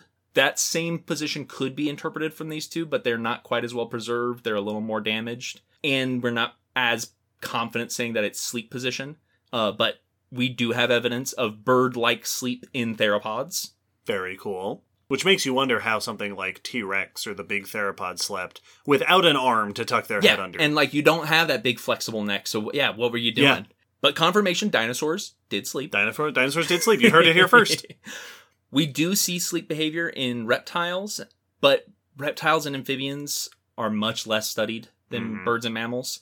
We lack a lot of the EEG research for them, and many studies give very contradictory results. They noted that even just in crocodilians, the same species of caiman was studied to find evidence of potential low voltage brainwaves indicating non-REM sleep, and absence of it. Another study reported eye movements in a crocodilian, while others did not. And one study on alligators did not note sleep behavior. So, like, it is all over the place. So it's hard to say. It's hard to say. Many other reptiles are also extremely variable in the results from research. There have been a number of studies on lizards, and some don't detect any evidence of REM sleep or anything like that, while things in like iguanas and tegus and bearded dragons have shown some REM-ish. That seems to be potentially maybe the reptile equivalent to REM sleep, whilst others have found no signs of anything like that. So reptiles are kind of all over the place as to how similar their sleep is, but we do see signs of sleep mostly. Amphibians, there's even less information. Sure. They definitely show periods of inactivity, quiescence, with heightened arousal threshold, so that's good for sleep. EEG studies have loaded low voltage waves and stuff like that, so they may have non-REM sleep, but there's not really any evidence for REM sleep. So that might have been a before amniote feature, that REM came in after hard-shelled eggs. Right. It might be that REM is a mammal and bird thing, and then reptiles have sort of REM, but prior to that, amphibians are just no REM at all. Yes. Fish get real weird. Yeah, of course they do. Of course they do. And they noted that this is the most species-rich group of vertebrates and probably the least studied for sleep. It's also the most phylogenetically diverse group of vertebrates. Very few have been studied with EEGs because it's tricky. Yes. There have been some that show distinct EEG patterns, whilst others showed no patterns, which means that most of our observations with fish is just anecdotal. Right, watching them. Seems to be sleeping. They noted things like there was instance of certain hogfish and wrasse that when lifted from the water by handlers, they were able to be lifted, so that sure does seem like a sleeping fish because you're not freaking out. Right. So, or maybe just a sick fish. Or maybe a sick fish. I've noted times with the bamboo sharks we had at the aquarium where one of them went completely stiff like rigor mortis to where you could just move it around. And I was like, is this a dead shark? Did you die? Am I holding a dead shark right now? Mr. Fish. Yep. Did you die? And I was like, had the radio, and the shark went, right. Oh, okay. All right. Maybe it was sleeping. Were you sleeping? Were you just grumpy and just going, nope, I don't want you to do this? I don't know. They note that fish cannot close their eyes. Sure. So we lose a lot of our easily from a distance. Like, that's a sleeping fish. Yep. I have that with my pet snake. Whereas sometimes he seems like he's probably sleeping, but he's looking at me. Yep. They also note that there's lots of things that keep going even when a fish is inactive that makes it hard. Like, there's a lot of fish that keep moving their fins when they're stationary and resting to keep themselves in position or to even fan themselves or like their eggs or something. Right. Which makes it hard to know that for sure that is sleeping. There are some that it has been noted very well. Zebrafish have been noted very well, even with having sleep rebound and needing more sleep after being restless. Interesting. So they are often studied for sleep stuff. They're a common lab animal. Yes. They've even noticed that certain chemicals that induce sleep in humans induce sleep in zebrafish. So, oh, interesting. They seem to have a comparable kind of sleep. You also have a bunch of complications with sharks and rays. Yep. You do have the buccal pump breathing ones, which can pump water with their mouth and take long periods of rest on the sand. And some of them can even close their eyes. They don't have eyelids, but they can just kind of push. Squinch. Yeah, they just squish they just the flesh over compress that part of their face. It's so weird. Like, those technically aren't eyelids because those haven't evolved yet. Right. But you're just making eyelids out of the top and bottom of your face, which is kind of what eyelids are. Sure. And there's tons of evidence of sleeping with them, with nurse sharks and other sharks showing lower metabolism during this time, showing increased arousal threshold. So sleep seems solid in them. Then you get to the other sharks, the ram ventilation breathers. Have to move in order to breathe. They have to swim to push water through the mouth, out the gills, so they can't stop swimming. So there are no periods of inactivity. Right, because they can't. And this makes it really hard to figure out, do you actually sleep at all? Right, you never stop moving, you never close your eyes. Mm-hmm. Do you sleep? There's mixed evidence. Sand tiger sharks will often be seen majority of their time doing what's called milling, which is just kind of aimlessly swimming. Loitering. That they'll just swim around a reef, around a habitat, and not be doing much. And it's often been thought that maybe this is kind of like sleepwalking, sleep swimming, that you're on autopilot. Enough of your brain is on for your lateral line to make sure you don't knock into stuff and to keep you in this one area, but you're not responding to much. Right. You're not hunting, you're not socially interacting with other sharks, Absolutely. Like that. I've definitely seen evidences of them getting surprised during that, of something being in front of them they weren't expecting that wasn't quite enough to trigger their lateral line and getting kind of shocked by it.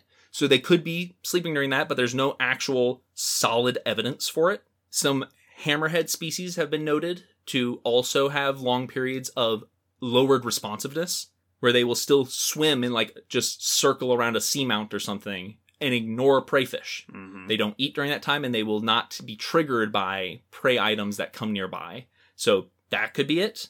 But then like a study on a young great white shark attached a monitor for temperature, location, and depth and found no circadian changes whatsoever. Interesting. So like there didn't seem to be any significant shifts in its movement or behavior. So that we don't know. This might be a group that had to evolve away from sleep or something because of the way they breathe. And is this a case where you lost sleep? Was sleep present ancestrally and it went away? We also have looked at invertebrates and see tons of like insects, tons of arthropods. We see roundworms. We see mollusks. So like we see tons of different invertebrates showing sleep-ish behavior. Many of them with sleep rebound, homeostasis, needing to catch up on their sleep. Two of the cutest examples, well, I mean, one's not cute to most people, but it's just cute to me that it includes them. Cockroaches and bees are well known for having circadian rhythms. And if you disturb a cockroach during the day while they're sleeping, they'll have to sleep more the next night. Aww. Yeah. And bees are well known for this. There's even brain studies or neural net studies showing that there is a shift in their neuron activity.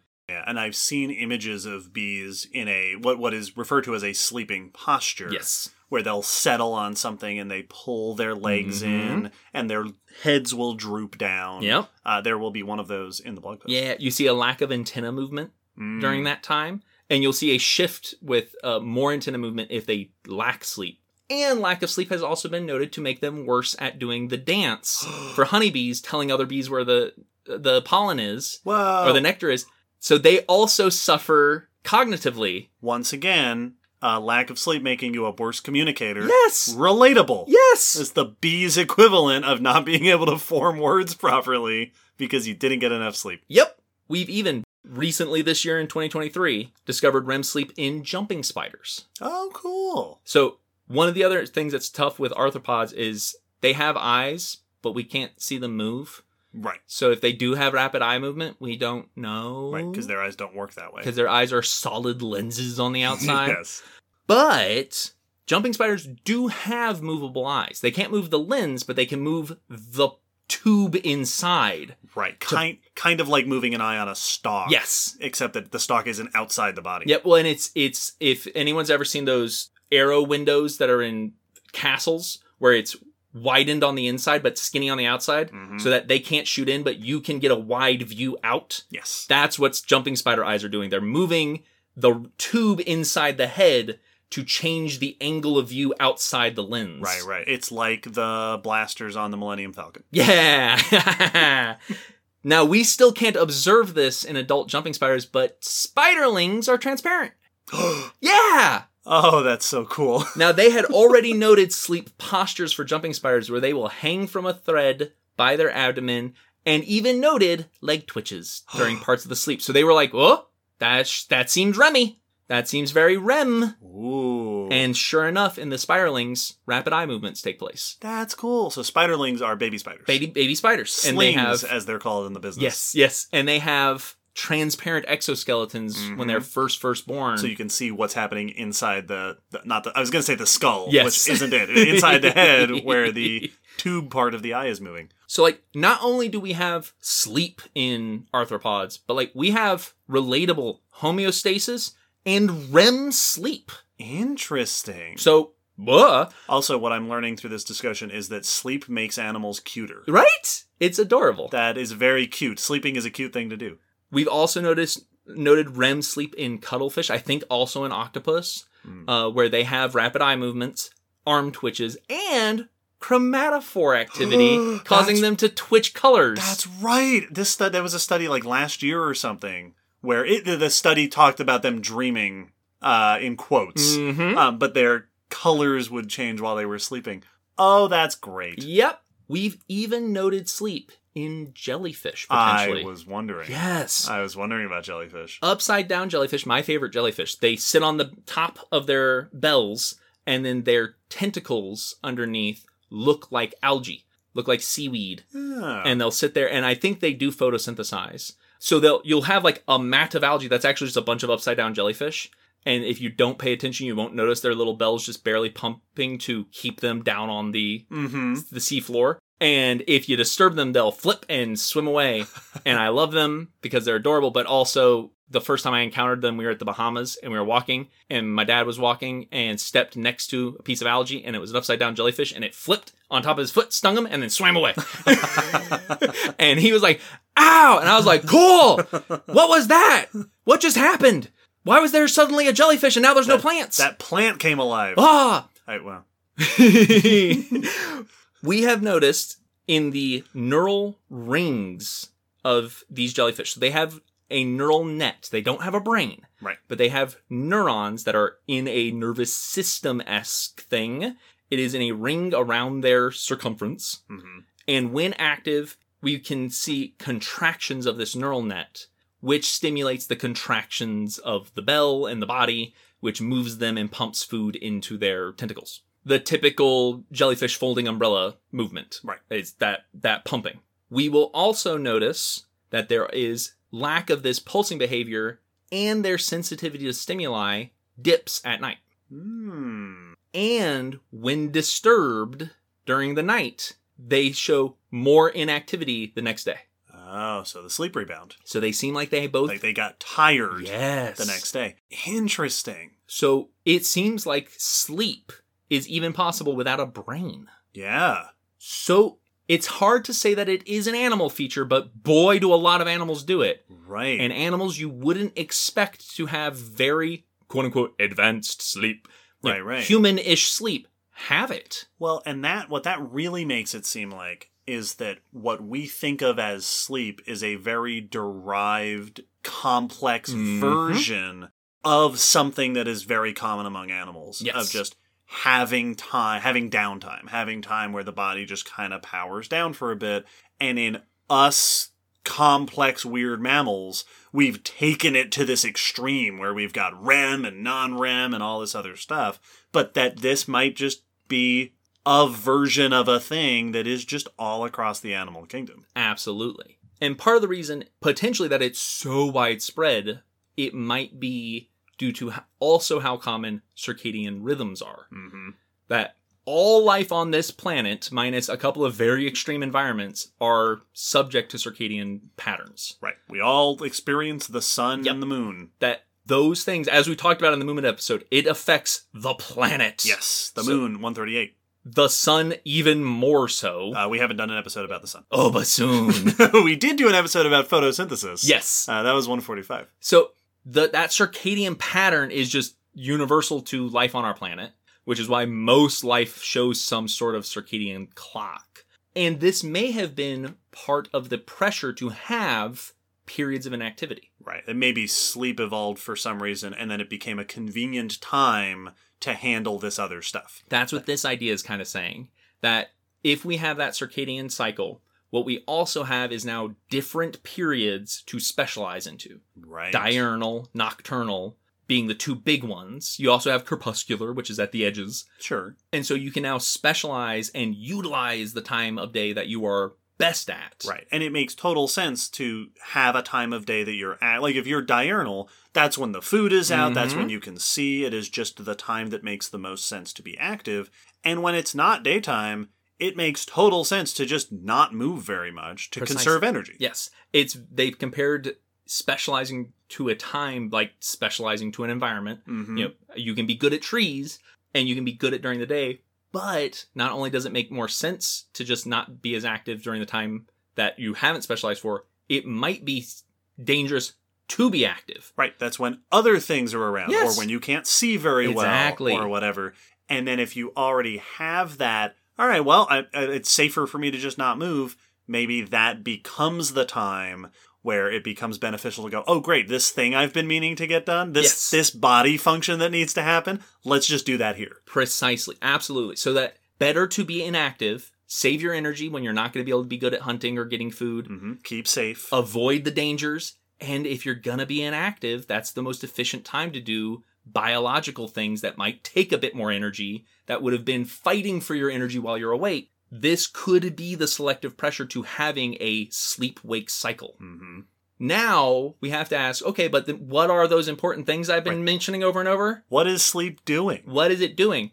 Oh! Will, so the listeners can't see that Will is scratching the back of his head in that awkward way that cartoon characters do when they don't have an answer to this question. There are lots of things that might be the benefits of sleep, but a lot happens while you sleep, and it's hard to pin down for sure which of them are connected to sleep, which of them could be the cause for sleep. And once again, we can't say that this is true across the board. So most of the rest of this will be focusing on us humans. Sure. Because that's the most studied Yeah. example of sleepers. And this question also immediately pertains to non-REM versus REM sleep, because different things have to be happening because your body is doing different things. Non-REM sleep is the majority of sleep. That's just sleep, basic sleep. When you first fall asleep, that's what you're in. So this is just, kind of default sleep. And there have been many explanations for what this just basic sleep could be for. A lot of them pertain that there's probably some form of just basic maintenance going on.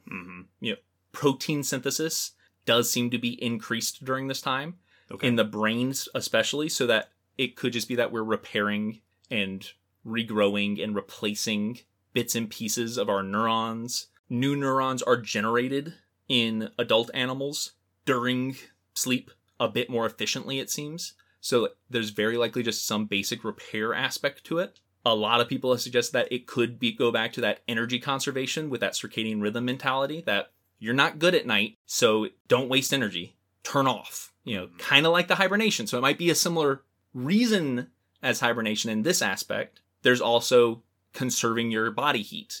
If you're not good at dealing with the cold temperatures of night, go to sleep and stop wasting your energy by having your metabolism up. It was also noted that some of the trends we saw in things like herbivores and carnivores could also pertain to their energy dynamic in their lifestyle, that many herbivores need to be awake longer to get enough nutrition. Right. Because grazing is not efficient, so they can't sleep as much. Right, like elephants who need to eat all the time to get enough food. So there could be an energy connection there, and vice versa. Carnivores are eating much more energy efficient food because meat is just the best way to make more animals to eat animal. So they can be a bit more prone to sleep without losing enough time to hunt. But also, if you are conserving energy whilst riding that energy high of having gotten a kill, it prolongs the time you'll have to hunt again. You don't have to hunt as soon if you're not running around and wasting all that energy. And again, something we see in reptiles who, like crocs or snakes, will get a nice big meal and then just kind of power down for weeks to months. Yeah, I'm just going to sit on this. Yes. There are some other more surprising things that might be happening. It might be a defense against oxidative stress. We talked about this in the deep sea episode when we talked about deep sea gigantism. Episode 128. That might have been a defense against oxygen building up in the body, reactive oxygen. Sure. We also produce reactive oxygen, our mitochondria does, when we metabolize. And reactive oxygen is just versions of oxygen molecules that are prone to react with other stuff. And when molecules react with each other, if they react with something else that's already a part of something else, they can tear it apart. Right. Or they can get in the way. They can block another molecule that needs to get there. They can cause a reaction that interferes with the process of something. They're just... Reactive oxygen is just 1,000 little atomic wrenches floating around in the works. And if we get a buildup of these oxygens, it can cause damage to DNA and RNA and proteins, and even cause cell death if it does too much damage. It has often been linked to aging, partially because high metabolism means higher production of reactive oxygen proportionally. So it would explain partially why smaller animals with higher metabolism seem to age quicker, show signs of senescence quicker than large animals who are producing it much slower. Sleep may be a way to interrupt the production by slowing your metabolism and give a chance to dispose of the buildup of reactive oxygen. Interesting. Which would also sync up with why smaller animals sleep more than larger animals. Yeah. They are producing it faster and it would build up more quickly in their tiny body. Right. And the big animal is producing it more slowly and it will build up less quickly. So they don't need as much sleep to get rid of it, while the little animal needs as much sleep as they can to stave off this damaging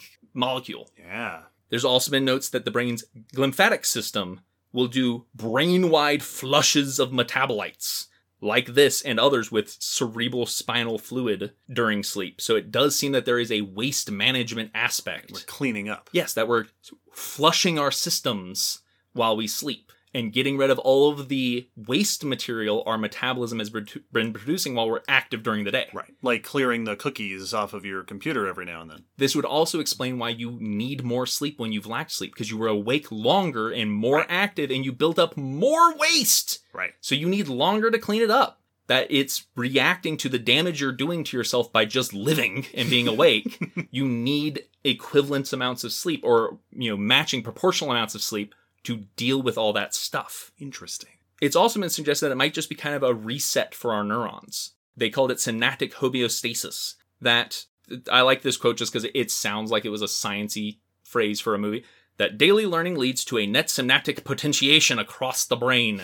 That as we're using our neurons in our brain, we will build up potentials and patterns in the neurons there that, if left unchecked, as they said, can lead to saturation of the synaptic weight that we can overburden. Right. The nerves in the brain are just too active. Yes. And that they can kind of get stuck in what we've been using them for. This, going into slow wave mode, could kind of be a reset. To go, all right. Everybody calm down. Yep. Yeah. You learned those things, but you're not learning them right now. So let's... and now you can start learning again. Right. This is your brain. This is your brain on consciousness. Yes, exactly. So many potential uses for that non-REM sleep. REM sleep is harder to pin down because, as its other name suggests, it is paradoxical. Right. Well, you're doing stuff. The brain is doing stuff. The body is twitching and things. The eyes are moving. And if we just listed all the reasons it's good to turn the brain off. Yes. So why are we turning it back on periodically throughout the night of sleep? And we don't really have a solid answer. I found a number of potential ideas, but it is really hard because it seems like uninterrupted non-REM sleep would be by far the most efficient. Right, especially if the purpose of sleep, the main function of sleep, is that reset, that maintenance, that cleaning out, which makes total sense. But very intuitively, that all makes sense. Yes.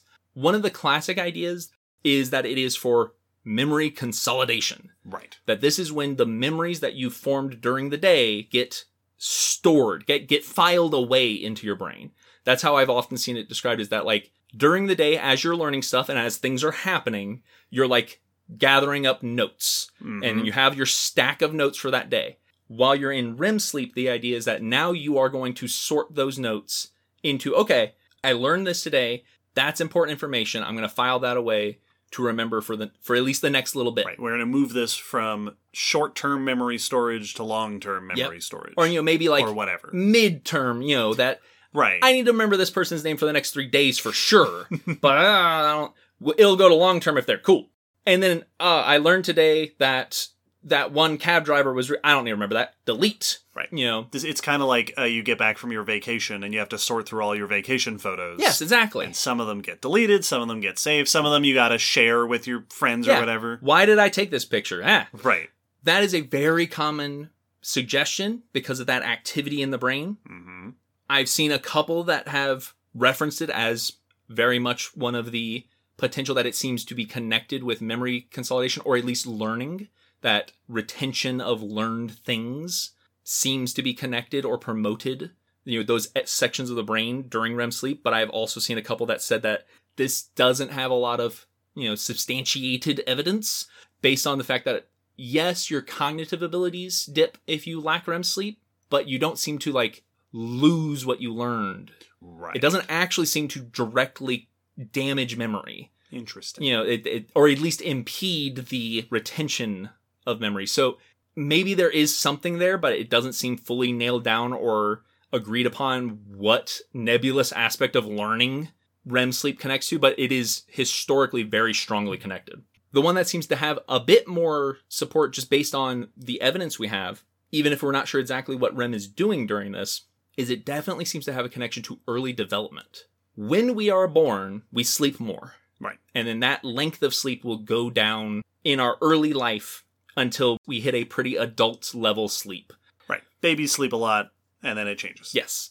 We also sleep more in REM as a baby. Oh, interesting. Babies' sleep is mostly REM. Hmm. Adult sleep is minimally. It is mostly non-REM. So we go from lots of sleep with lots of REM sleep to less sleep with mostly non-REM sleep. Right. And this pattern is seen across basically all mammals. You know, minus those examples where we have like cetaceans that... Right, and monotremes that are weird. But basically this seems to be a mammal feature, that REM sleep is focused upon early in life. It's even distinguishable between altricial and precocial mammals, the ones that are more helpless when they're born and more active when they're born. Right. This is the difference between, say, baby puppies that are useless and a baby horse that comes out and is ready to walk around. Precisely. In those more helpless babies, we see that the decreases in REM sleep happen shortly after birth. In the precocial ones, it happens in utero. Oh, interesting. It happens before they're even born. By the time a baby is born, that REM sleep is already on the decline. Yes. Mm. We also note that in the adults of altricial species, those adults show proportionally more REM sleep than adults of precocial species. Interesting. So it does seem to be affected with how intense your early development is and how long it is. It's thought that potentially what's happening is that it is key to brain development. Mm-hmm. That extra activity is effectively somehow exercising or promoting the healthy development of the young brain. One of the suggestions I saw was that it might be preventing unused connections from being underdeveloped. That parts of the brain that aren't getting used as much, those parts of the brain might get underdeveloped. They might not get as promoted because you're not exercising that part of your brain. That REM sleep might just be a general exercise for, nope, we need all these neurons. Don't get rid of these. Don't let these fizzle. Don't let these wither. Keep them all here. You're going to need them when you actually have to start feeding yourself. Interesting. Just running all the systems. Yes, it could also be that for like the motor system and stuff. Yeah. Let's just get everything twitching. Which is what it made me think of when we were talking about REM sleep and the eyes are moving and the muscles, you know, you kind of get these twitches. The image that came to mind is that scene in Iron Man 1 before he flies for the first time where he goes, all right, run diagnostic. Yes. And it's just all the different parts of the suit. Each little piece just moves and twitches and shifts to make sure it's working properly. Yeah, it might just be kind of a, let's just make sure all systems are going. You're not using a bunch of these because you're, you know, clinging to your mother and you haven't opened your eyes yet. So you haven't actually used your visual systems yet. But you're going to need them? So we're going to keep them warmed up. Make sure they're working. Yes. Interesting. That was also one of the suggestions potentially for the version of the monotreme REM sleep, is that it was just in the brainstem. So maybe it's just to warm up that brainstem and keep it active and ready, which could be one of its purposes. It's just like, we don't want this to cool all the way. It's like how you're not supposed to not drive your car for long periods. Right. Because everything can settle. Yes.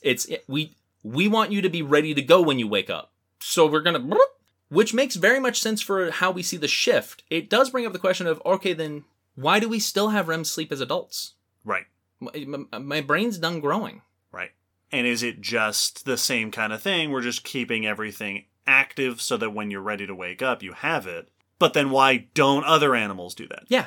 Warming that brainstem could be part of it, just keeping things a little tuned up just a bit. I saw one that suggested it might be to reverse the effects of non-REM sleep. Because in non-REM sleep, if you are woken up during that time, you're typically much groggier. You're a bit more fatigued. You're not feeling quite as aware and conscious as quickly. So when you wake up and you don't feel good that you woke, it may mean that you woke up during non-REM sleep. Yeah. So maybe REM sleep is a way of getting all the benefits of non-REM sleep, but offsetting some of the negatives of it. Well, it might just be preparing for wakefulness, because if you wake up during REM sleep, you're good to go. You're much more active. You're boom. And you did say that as sleep goes on, our cycle tends to be more and more REM sleep over time. Exactly. So it may just be that we have this process to make you ready to wake up so that you are good to go for any dangers that might be in the world. Right. And we're going to shift slowly more toward that sleep, so that when it's about time for you to be done with sleep, you're more likely to be up and at 'em ready to go. Interesting. Yes. Okay. They noted that initial REM sleep periods can last 5 to 10 minutes, while toward the end, it can be like 25 minutes. So there's definitely potential answers for what REM sleep is, but it's hard to nail down. Yeah. And there's so many more complications to it that make it hard to answer. Because one of the other things that happen as you increase that amount of REM sleep, it deepens. And REM sleep is the part of sleep where dreams tend to happen, the most intense dreams. Yes. And they're only going to get more so as you go through sleep, which leads to the question of what is REM sleep for? What are those dreams for? Right. What are dreams about? The idea of REM sleep as a function that has some sort of functioning for cognitive complexity or making sure the brain is all running is a rather satisfying thought, because we see it in birds and mammals. Yes. Which both famously have very complex brains. And we do see a correlation between amount of REM sleep and encephalization quotient. Right, how big the brain is compared to the rest of the body. Yep. Bigger brains to body size tend to mean you sleep more REM sleep. So much like a bigger computer or a bigger vehicle or even just a bigger building needs more maintenance. Or the more complex it is, it needs more maintenance. Maybe it's just a function of that. That seems to make a lot of sense. Absolutely. And so dreams fit into that, because now we're doing storytelling while we sleep. Right. Which connects very nicely to that complex brain mentality. That the brain's doing stuff. Yes. It's working with things. It's thinking. Is that the equivalent of the muscle twitching? Are dreams brain twitches? Now, by no means are we going to even get close to answering what dreams are, or what they're for, what they mean. This isn't for dream interpretation. Right. That's a different podcast. I just wanted to blow through real quick some of the potential suggestions that have been made, just because of dreams are so weird. Yes. Like, as we all know, anyone who's had a dream and remembered is like, that was weird. That was weird. Even a normal dream of like, yeah, I was at school. My principal was my grandfather for some reason. That was weird. Right. Like, even when it's a mundane dream, it's just weird. Why? Something's off. Why are we telling these stories to ourselves? There's an old XKCD that is something to the effect of, all right, I'm going to go lay down and hallucinate vividly for several hours. Yep. Yeah. Why? Flat answer, we don't know. Yes. We don't know. We don't have a good answer to this question. We do not have a good answer, but there have been a number of hypotheses thrown out. One of the classic old ones, which is very much based off of Freudian thoughts, which, though widely discredited, right, still has been looked at very often for a potential answer for dreams, is that it might be emotional regulation. That, like, how it's often said that talking through your emotions can help you process them. Dreams might be our brain's way of doing that. That it might just give you a way to feel feelings in a, not even just controlled environment, but just in a simulated environment. It has been noted that there seems to maybe be a connection between dreams and emotional stability. They call it an emotional thermostat, that it can help potentially for people recovering from traumatic, highly emotional events if they are dreaming about those things, to then process those feelings. Interesting. I think Freud's original idea was that it was for fear extinction, that dreams and nightmares were there so that you could experience scary things. Right, like watching a movie Yes. and getting the catharsis of that feeling. But without having to be in the dangerous situation. Yes. And you could get over fears or triumph or know that you could survive, which most people don't hold as true because most dreams aren't scary. Right. So that doesn't really hold it. And in fact, many dreams aren't even emotional. So a lot of people question this idea altogether. Yeah. Plenty of us have just mundane dreams. Doesn't really seem like we're probably processing much. Right. But it is in that line of the idea of the brain working with some stuff that it's picked up. Absolutely. Dreams have also been connected to memory consolidation, just like REM sleep was in general. Yep. Even though many people have found this doesn't seem to really hold water. Right. Since a lack of dreaming doesn't seem to affect the memories. And a lot of our dreams don't seem to actually connect to memories. So Right. that idea has been suggested, but not solid support, it sounds like. I saw one suggestion that it might be for selective unlearning, reverse learning of getting rid of info and deleting stuff. And it might just be the side effects of that happening. It's also been suggested that it might be a way for us to practice real world events, you know, to dream up situations and practice, exercise those neural pathways that would deal with that situation. So it might just be a random scenario generator and a way for our brain to go, okay, all right, here's how I would handle this. And now I've had a neurological muscle memory a little bit for that situation. Right. I have the neural pathway a little bit for Well, that. mental exercise. Yeah, that is just mental exercise for random scenarios. But most of those are very much logical proposals for what dreams are, not fully substantiated hypotheses. Right. And definitely not theories of dreams.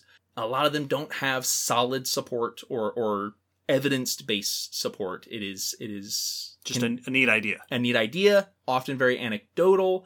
Logically, it makes sense based on certain things, but often will break down with other aspects of dreams. Mm-hmm. Like, many of them don't explain why there's such weird things in dreams. Right. If it's preparing me for situations, why is it preparing me for the ability to fly? Like, Right. Or why is it preparing me for a thing that happened years and years and years ago? Exactly. Like, if it is an evolutionary benefit for that stuff, why would it be selected for things that would never benefit me? Right. So lots of situations like that, there's often been a suggestion that dreams might just be a side effect. That there's not really a reason for the story of the dream. That's just the synapses firing and your brain trying to make sense of it while other stuff's happening. Which is always a danger we run into when we think about something like dreams, is trying to impose a purpose on it. That if it exists, therefore there must be a reason, there must be a purpose, there must be a function to it. Where that always seemed to me, as a person who has no expertise in any of this field, Yep. that it would make total sense that it's just the brain is doing stuff and that is creating thoughts and experience within the brain that then the brain is trying to interpret the way that we know brains will do when they Yes. get mixed signals and weird stuff. That our brain is adapted to seek out patterns and to make sense of the information it's given. Right. That dreams might just be a weird side effect of a thing that is important. Mm-hmm. That the dream itself might not be a big deal, but it is kind of it's the sparks that fly when the other things that are important are happening. Which can feel very unsatisfying because so often dreams can feel and be significant. Like, Yeah. a dream can ruin your mood for the day. Yeah. If you wake up and you're like, hey, I just remembered that time I was betrayed by a loved one. Or like a dream can feel very closely tied to Yes. events in your life. I've woken up panicked before. Absolutely. I remember I thought of a great joke in a dream once. Yes. I don't remember what the joke was, which is a real shame, but I remember I woke up and I went, I need to write that down. That was a great joke. And so many artists have stories of this was inspired by a dream. I have a drawing as a kid I made. A cool monster that showed up in a dream. And I went, I want to draw that. Yeah. So it can feel unsatisfying to break it down to a just mechanical explanation. But a recent paper I found gave one of the only hypotheses I came across, and that they were saying is one of the only ones, based off of solid evidence that does potentially give a mechanical explanation for dreams. They call it the overfitted brain hypothesis. They note that deep neural nets, which are artificial learning systems, are one of the closest analogs to the human brain we have. and are often brain inspired.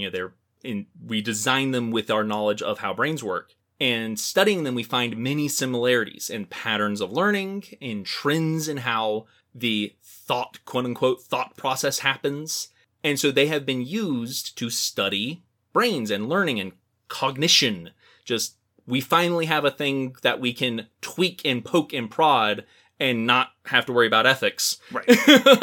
Looks and works kind of like a brain. Exactly. So this is really one of the first things that's given us a good analog for the human brain and the way it thinks. And these neural nets face some consistent issues. One of them, which is pretty much an issue for all of them, is called overfitting. As they work on a set of data or on a task, they can become over-specialized at that. And they will see a trade-off for memorization or generalization for other tasks. Basically, they become too good at this thing that they can't do other things very well anymore because they have become too ingrained in this. This is the whole concept for the AI in Halo rampancy that they talk about in the later game, is that the AI gets so good at thinking that they think themselves to death. They no longer are running their subroutines to maintain the rest of their program. Right. They are just focused. They get stuck. That can happen to these neural nets as they work on a set of data. To combat this, what you do is you use what's called noise injections. You feed them a bunch of random nonsense data that kind of resets their pathways and gets them to be a bit more flexible again and be able to handle new tasks again. The overfitted brain hypothesis is suggesting that this could be the same issue we're facing. Like we were saying that resetting the neurons in development could have been important for just calming down so they don't get oversaturated, we also might get over-specialized. If I'm doing the same thing, especially if I'm an animal surviving, every day, I wake up, I graze, I go to sleep. I might not be good at when a scenario changes on me because my neurons, my neural pathways have gotten overfitted for this set of data.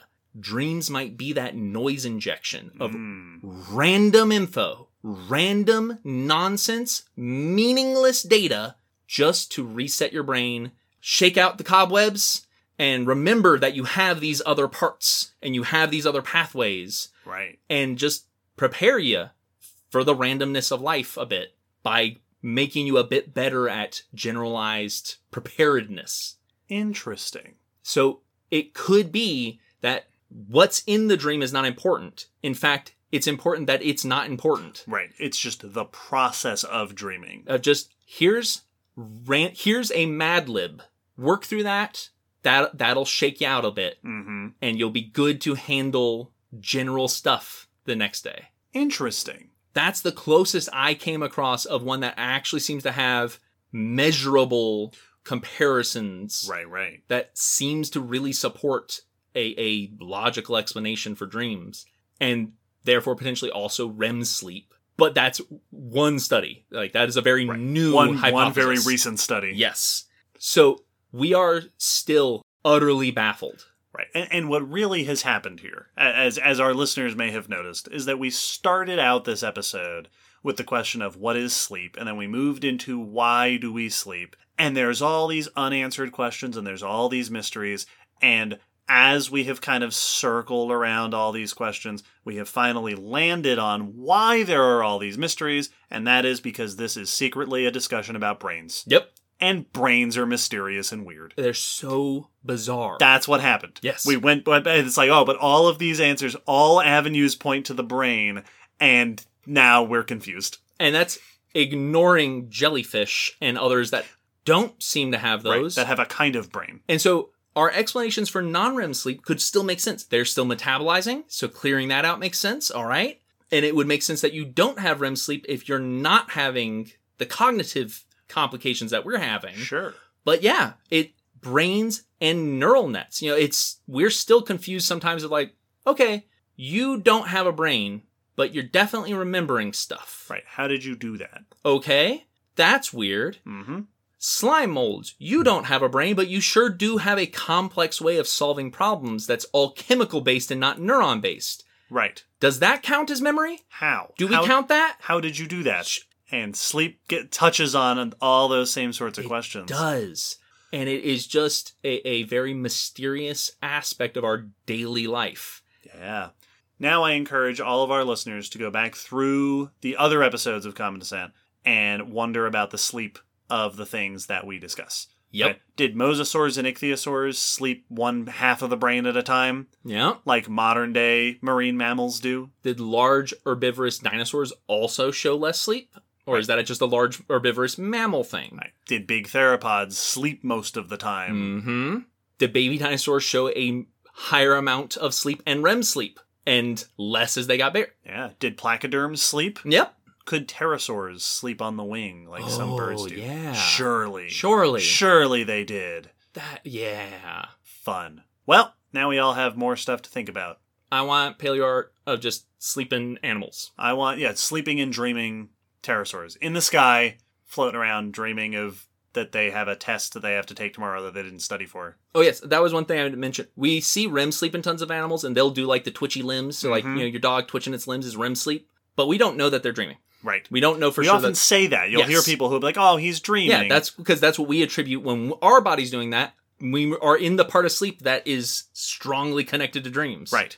But we don't know that other animals are dreaming. And even if you're like, yeah, but we see the heightened brainwaves. Okay, but that's REM sleep. That's just REM sleep. That's just a feature of REM sleep. We don't know that anyone else dreams but us. Right. I wouldn't be surprised that others do, but that's hard to nail down. We don't know that, and we can't ask them. They don't keep dream journals.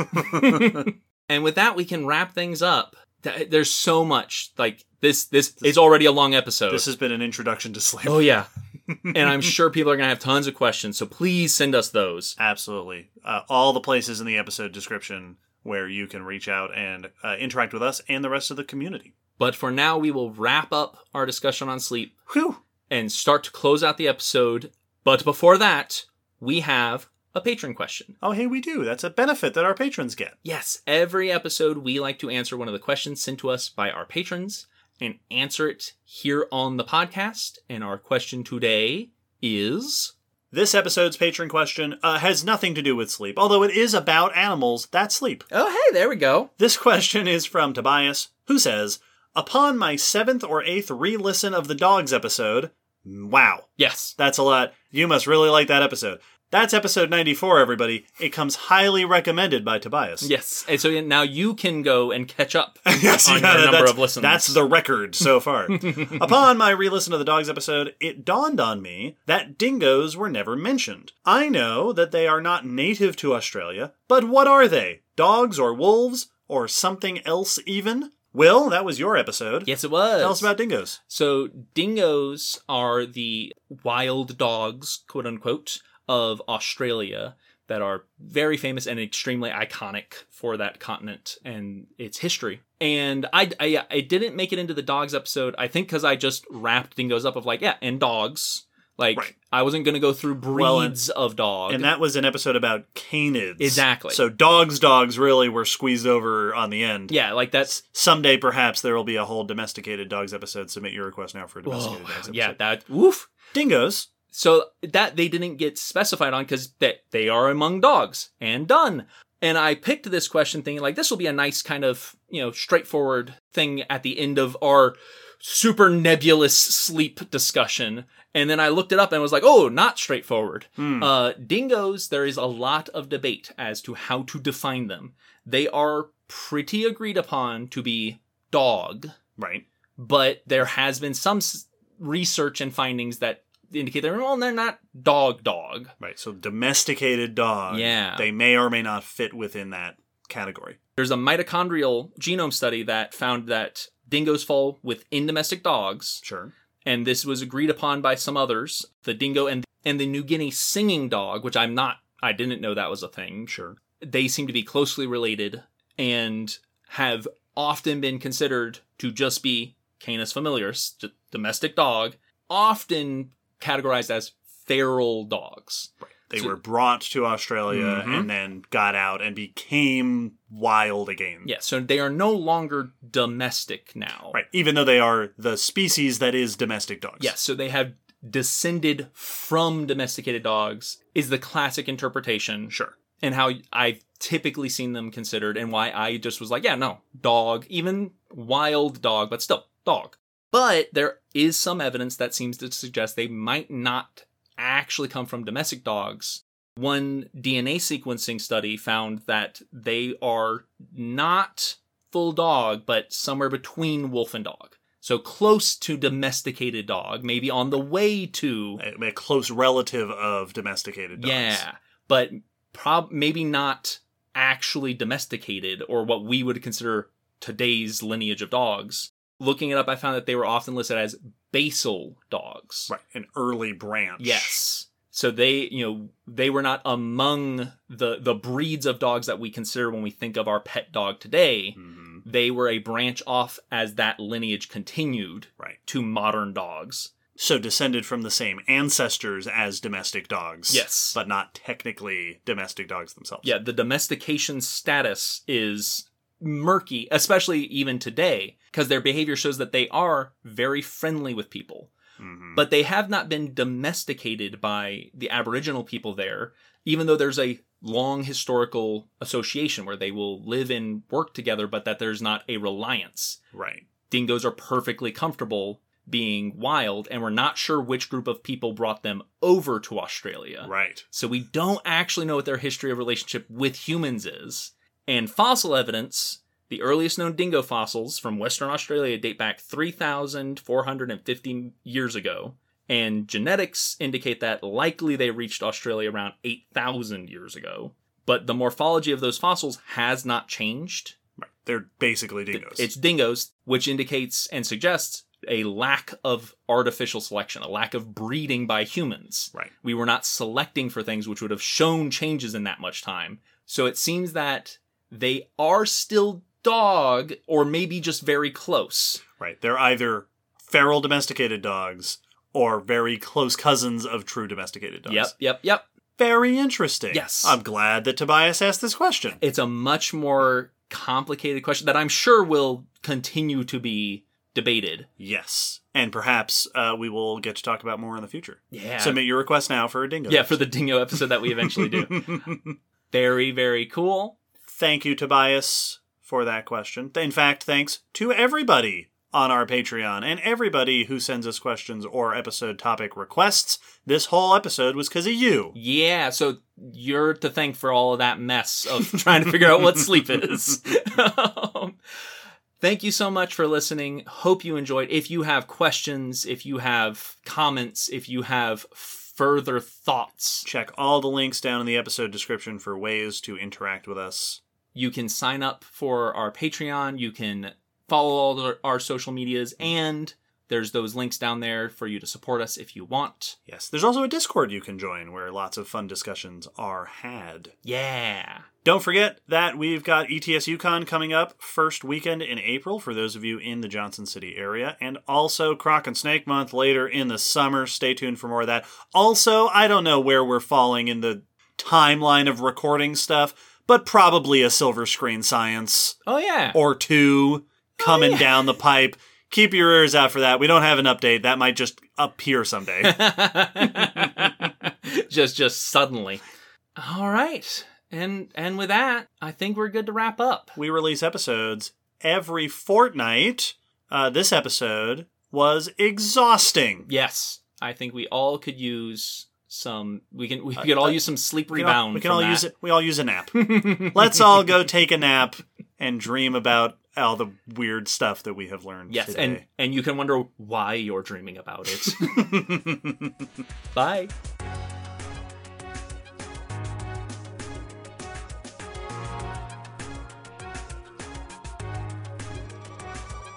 Thanks for listening to the Common Descent podcast. You can follow us on Facebook, Twitter, YouTube, and check our WordPress blog for pictures and links after each episode.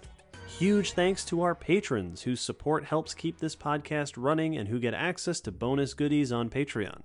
The song you're hearing is called On the Origin of Species by Protodome, which we found at ocremix.org.